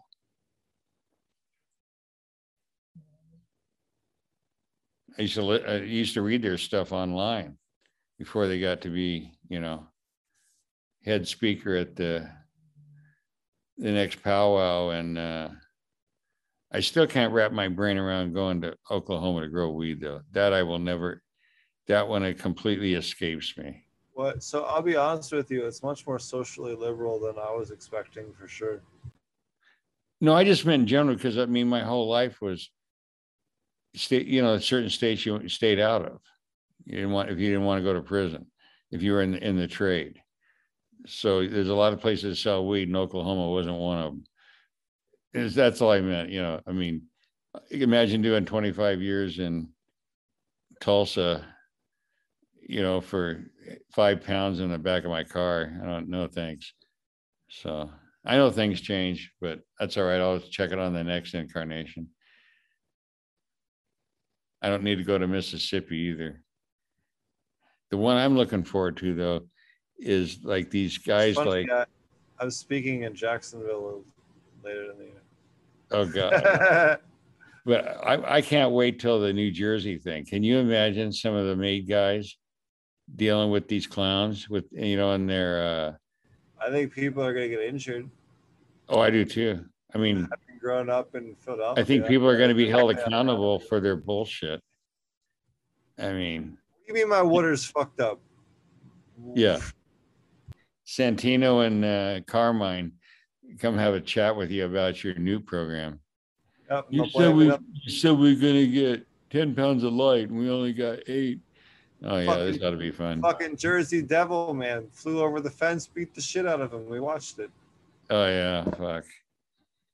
And then I guess Alabama. I would know that I had died and gone to hell if I woke up in Birmingham at a pot farm. Okay, that would be like the worst thing that could possibly happen to a human being. Would be to wake up and find yourself in Alabama, working on a cannabis farm. 95% humidity, 100 degrees. I just want to grow. It I really just want makes to it grow. dark. I remember reading those stories. I mean, I guess we saw Roots or whatever, but I mean, whatever. We read mostly in high school, and I don't know, I read Mark Twain and shit. Like just visualizing how fucking hard it was to be a slave in the South.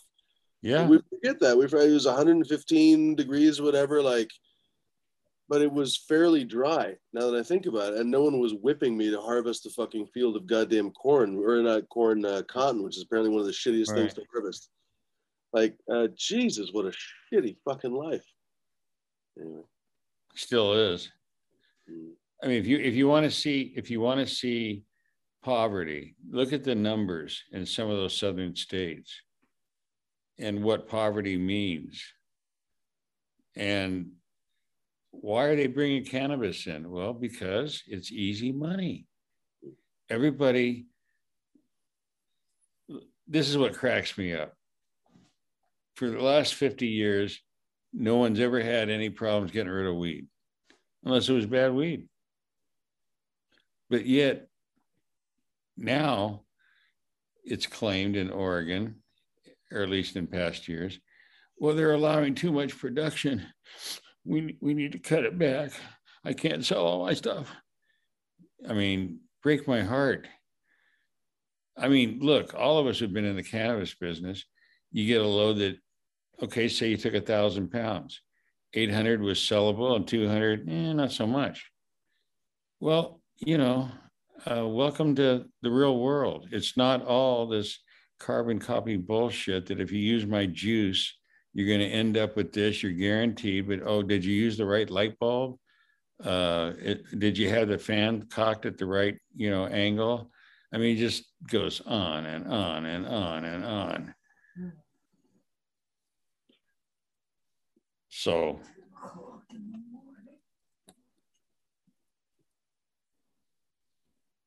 I don't think the people that are doing this were ready either in agriculture, in business, or on any level. It's just they ended up with a job. How could you have so many bad grows?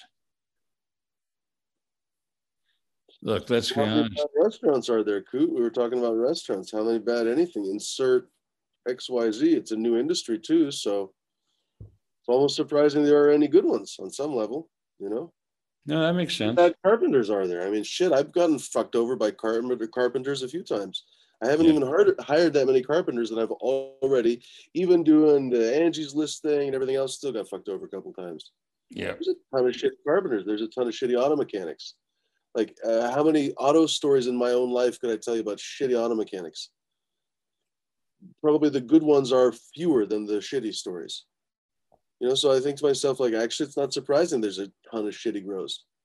It's going to be interesting to see as legalization, or what we're going to call this thing, decriminalization really, as it moves across the country, how many states are going to allow their citizens to grow their own medicine, 4 plants, 6, whatever the deal is. And maybe I'm being optimistic, but I think that those states which do and are going to allow small, whatever that amount is, okay, that's what's going to straighten out the commercial stuff. because they'll have competition. If I can grow better weed than I can buy, why would I buy it? All of us here have grown. All of us knows that this is not a big deal. All of us know that there's a lot of bullshit out there about what we're supposed to be in order to do it. But at the end of the day, all of us here have done it enough to know talk's cheap. Talk is cheap. And I think that there's something to be said for growing your own, connected to, just like growing your own food. There's something about growing. The other day I was in, the market, New Seasons. Okay, we're talking heirloom tomatoes. You ready for this? $5.99 a pound. I believe it. You know what's crazier, Coot? I have paid $5.99 a pound for those goddamn tomatoes. Oh, I bought them too. They were wonderful. Put them on pizza. Right. You know, I'm just saying though that the more people that we can get growing cannabis, I think will be better for the plant. I don't think that expanding legalization to nincompoops that couldn't find their asshole with a search warrant and a SWAT team have any business in this trade. They've, in my opinion, in the last 5 years, they've run this thing into the ground. And this year is going to be, with the weather and the fires, this is going to be more of a disaster than 2016, my opinion. You know what? On some level, I don't begrudge anybody their failures. You know, like if the big entities come in and they basically don't do a good job and they vanish, you know, they had it coming to them. I just don't want them to drag down all the good producers too. You know, like any potential craft producers that could have gotten financing that didn't because some shithead did and then they just fall apart. I don't really want to see that happen. But like on some level, I'm happy to see some of these fuckers come in and try things and then fail. Like we heard, I can never think of names. Well, whatever. There's been some entities that talked really, like you say, cheaply, and have disappeared in the meantime. Mm-hmm. I remember going to a meeting of an organization, doesn't matter, that no longer exist. And there were representatives from, I think 30, like, what's the tier one? I don't know, the 40,000 square foot license. What's that called? Is that the tier two? Whatever, that license, the big one. And there were 30 there. And I was asking like logical questions like, well, because most of these were what they were calling light assisted grows, you know, the greenhouses. And so, as you know, this is a big horticulture state. You have a lot of people here who have a lot of experience growing plants in and around greenhouses. Wouldn't you hire them if you were going to set up something? Or would you just hire your buddies that you used to work with at ABC Grow Stores? So, I mean, from the beginning, the whole thing was just set up goofy. I mean, here you have this highly trained, highly experienced group of people, years and years experience moving plants, and they couldn't get jobs. I think because they were Hispanic. Because all I ever saw in any of these places were lily white young people with stars in their eyes and, you know, oh, good, I'm going to get paid to trim. Oh, okay, that sounds good. That's my own read. There was a great, like the first 2 or 3 years there, you have that like willing slave labor. It just makes the industry kind of shit, and until they all burn out and prices can come up on what those people deserve to get paid, everything kind of is fucked. I mean, I've seen this over and over again as different states have legalized it. It's a common trend. There's a word and you know better than I do, Steve, but if you were going to make a guess, what percentage of people out there that are registered licensed growers are people of color. There's none in Oregon. Well, if you're counting Hispanic people as well, there's a decent amount that I can think of off the top of my head. I can think of at least 5. As owners? As owners, yes. Okay, that's great. You sure didn't have it here. I can't say that they're prominent in the industry, but they're definitely represented. Good. That's good. Because you wouldn't know that here, that even brown or black people existed. I can think of 2 or 3 in Tulsa, 2 of them down by where we are that are Hispanic or African American, and at least 1 in Oklahoma City, just off, not even putting a lot of thought to it. I'm sure there's more that I'm not thinking of that we sell to for our edibles.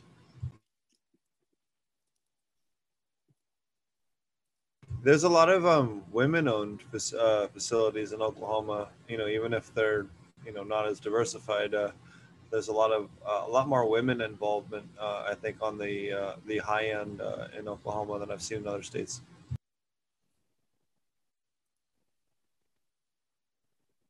Ironically, I timed this joint so poorly that it'll go out before this next 420.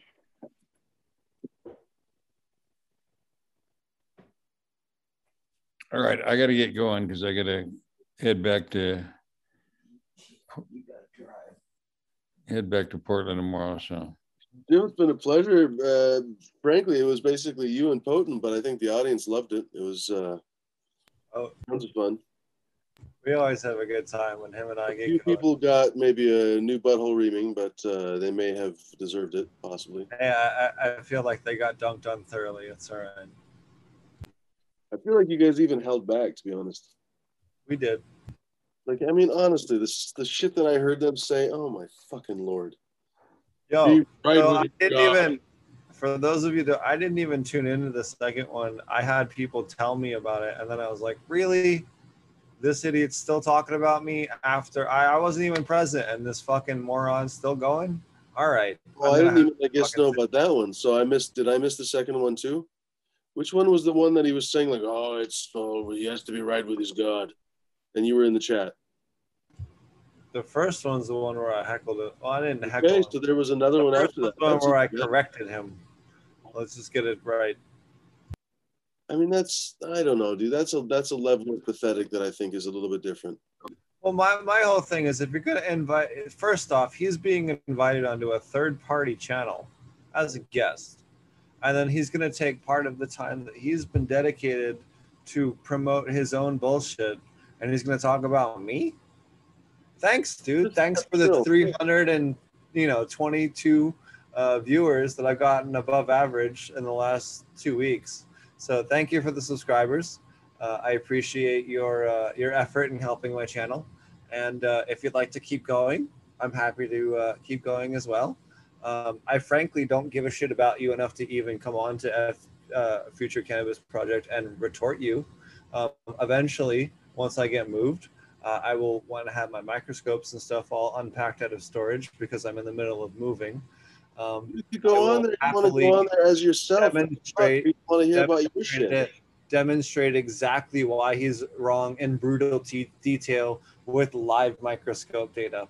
I just need to get to that point. Was originally supposed to move on the 9th of July.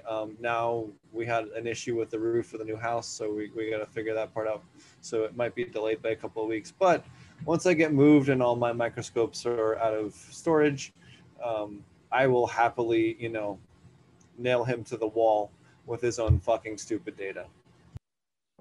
I mean, shit, if there's such a thing as a kill shot for somebody who never really admits anything, then go for it. But I get the vibe that he's one of those people that you kind of can never really nail to the wall. I don't care. I mean, I'm just going to go on and talk about how to properly do aquatic IMO because there's a certain other stupid person that thinks he knows how to do that while he's telling people how to introduce root aphids to their systems. And then, also correct some of the other stupid shit. But also, not even that, but like, there's a lot of just misconceptions on anaerobic mineralization, frankly, that needs to be corrected and just put out, here's how to do it. The same way we do with the nutrients tonight. And then same thing with aquatic IMO.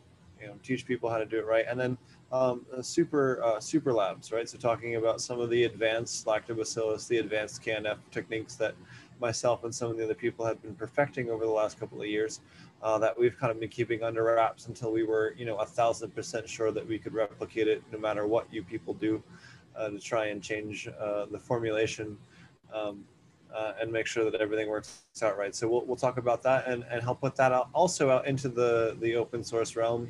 I'm super with Chris on the KNF stuff. We do need to keep some things under wraps for a little while so we can research it and make sure it's right before we tell you that it does something. But after that, I think we're trying to both push stuff, at least in that realm, out into public knowledge. I'm currently working with another gentleman on a natural farming and aquatics book. It's going to be mainly focused on aquaponics and aquaculture. We also have some other cool people that are helping contribute to the book that are, professors, experts, and biologists that are helping contribute to the content of that book. So we'll be having that out at the end of this year, beginning of next year. That there'll be more information coming on that later. I know I'm allowed to talk about it that much, but I can't talk about anything beyond that. But it's not Chris Trump.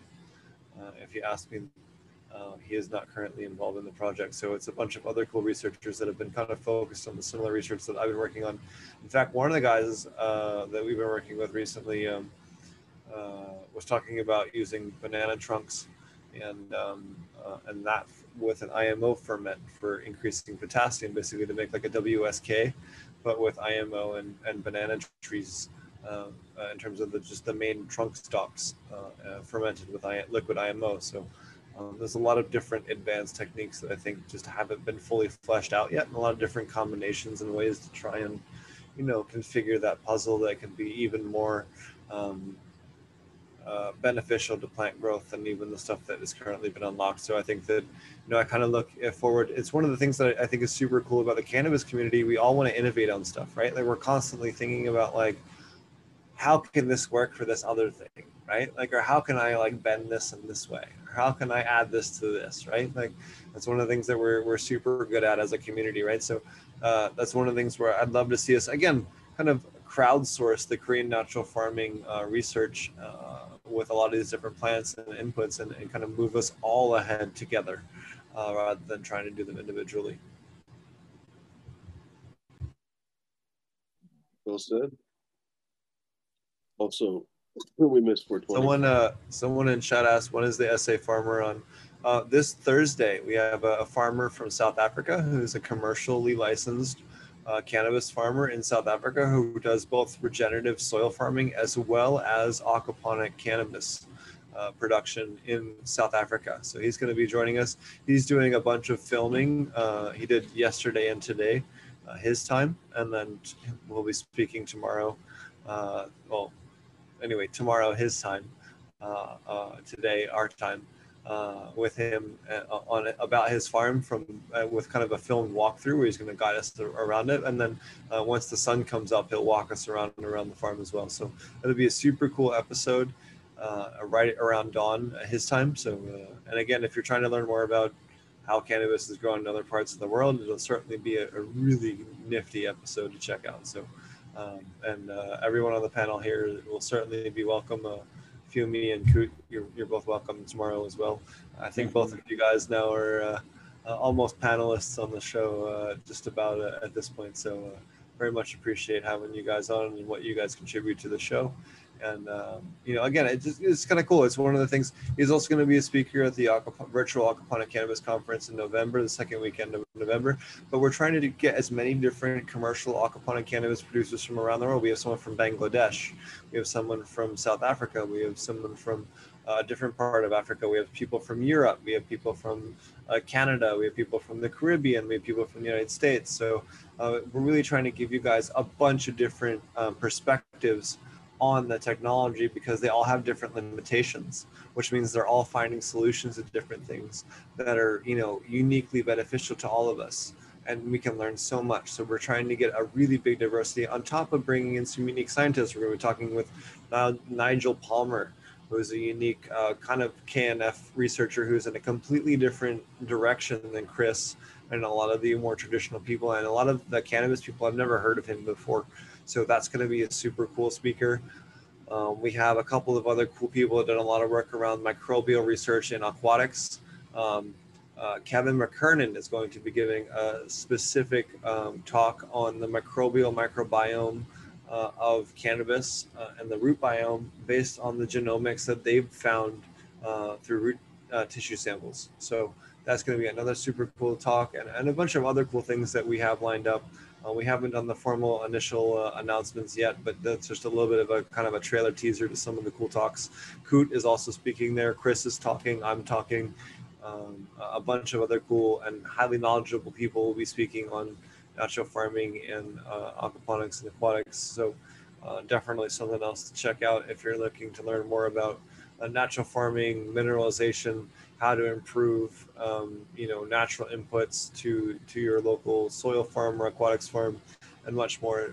We really try to put on kind of the information that I wish we had in the community, and I feel like we do a pretty good job of educating the rest of you guys along the way, and a lot of you guys appreciate it. So thanks so much for everyone that's helped show the love, and then very much appreciate having Fumi and Coot on the show as well, providing their input. So thanks a lot.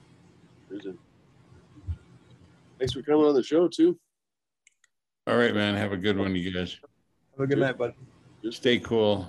Well, you can't, Steve. You're in Oklahoma, but it's hot. It's funny. It's been literally 20 degrees cooler than Fumi in the last 2 days here. All right. Good night, guys. Cheers, good. Night. Ozzy, are you still with us, or are you camping out, learning about soil science and doing random stuff? Ozzy might be here for moral support.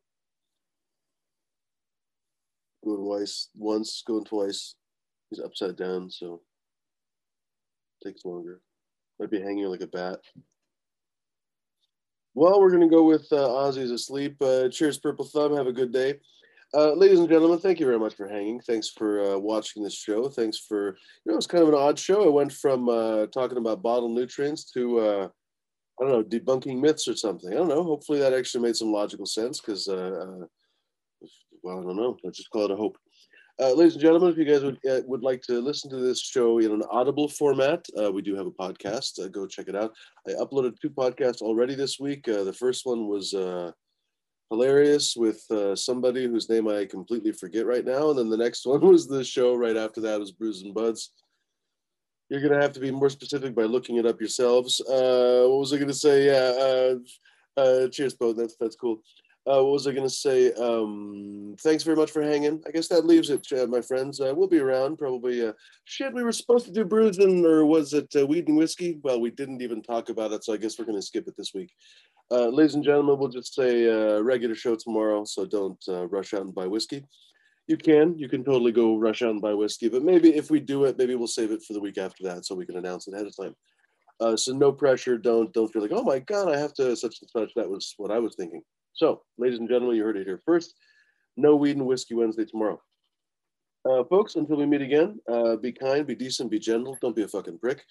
Don't forget to puff something wonderful. I've been forgetting to tell you folks to puff something wonderful lately. Please puff something wonderful. If you can't right now, for whatever reason, maybe you don't live in some place that you can puff something wonderful, imagine it. Maybe one of these days it'll be true. You guys can hear us, you can listen to us talk about freaking Morgana and Ruby Jack and freaking Dog Walker and all this different shit. One of these days, you guys will get to experience some of those strains. It'll be a wonderful experience, I hope. Cheers, my friends. Until we meet again. Adios. All right.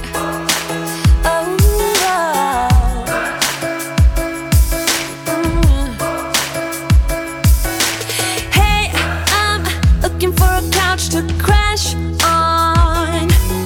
Until night shouldn't be the night I go home with anyone. Walking on a rougher patch now, but I must say, living on the edge of things has been kind of fun. Look, there's a bruise right here, one or a few on there. Man, did you see me though? 'Cause I sure put on the show. I'm dancing on the tables and I must say I got a taste for flipping out. I'm glancing at the haters and I know they wish they did the shit I did tonight. You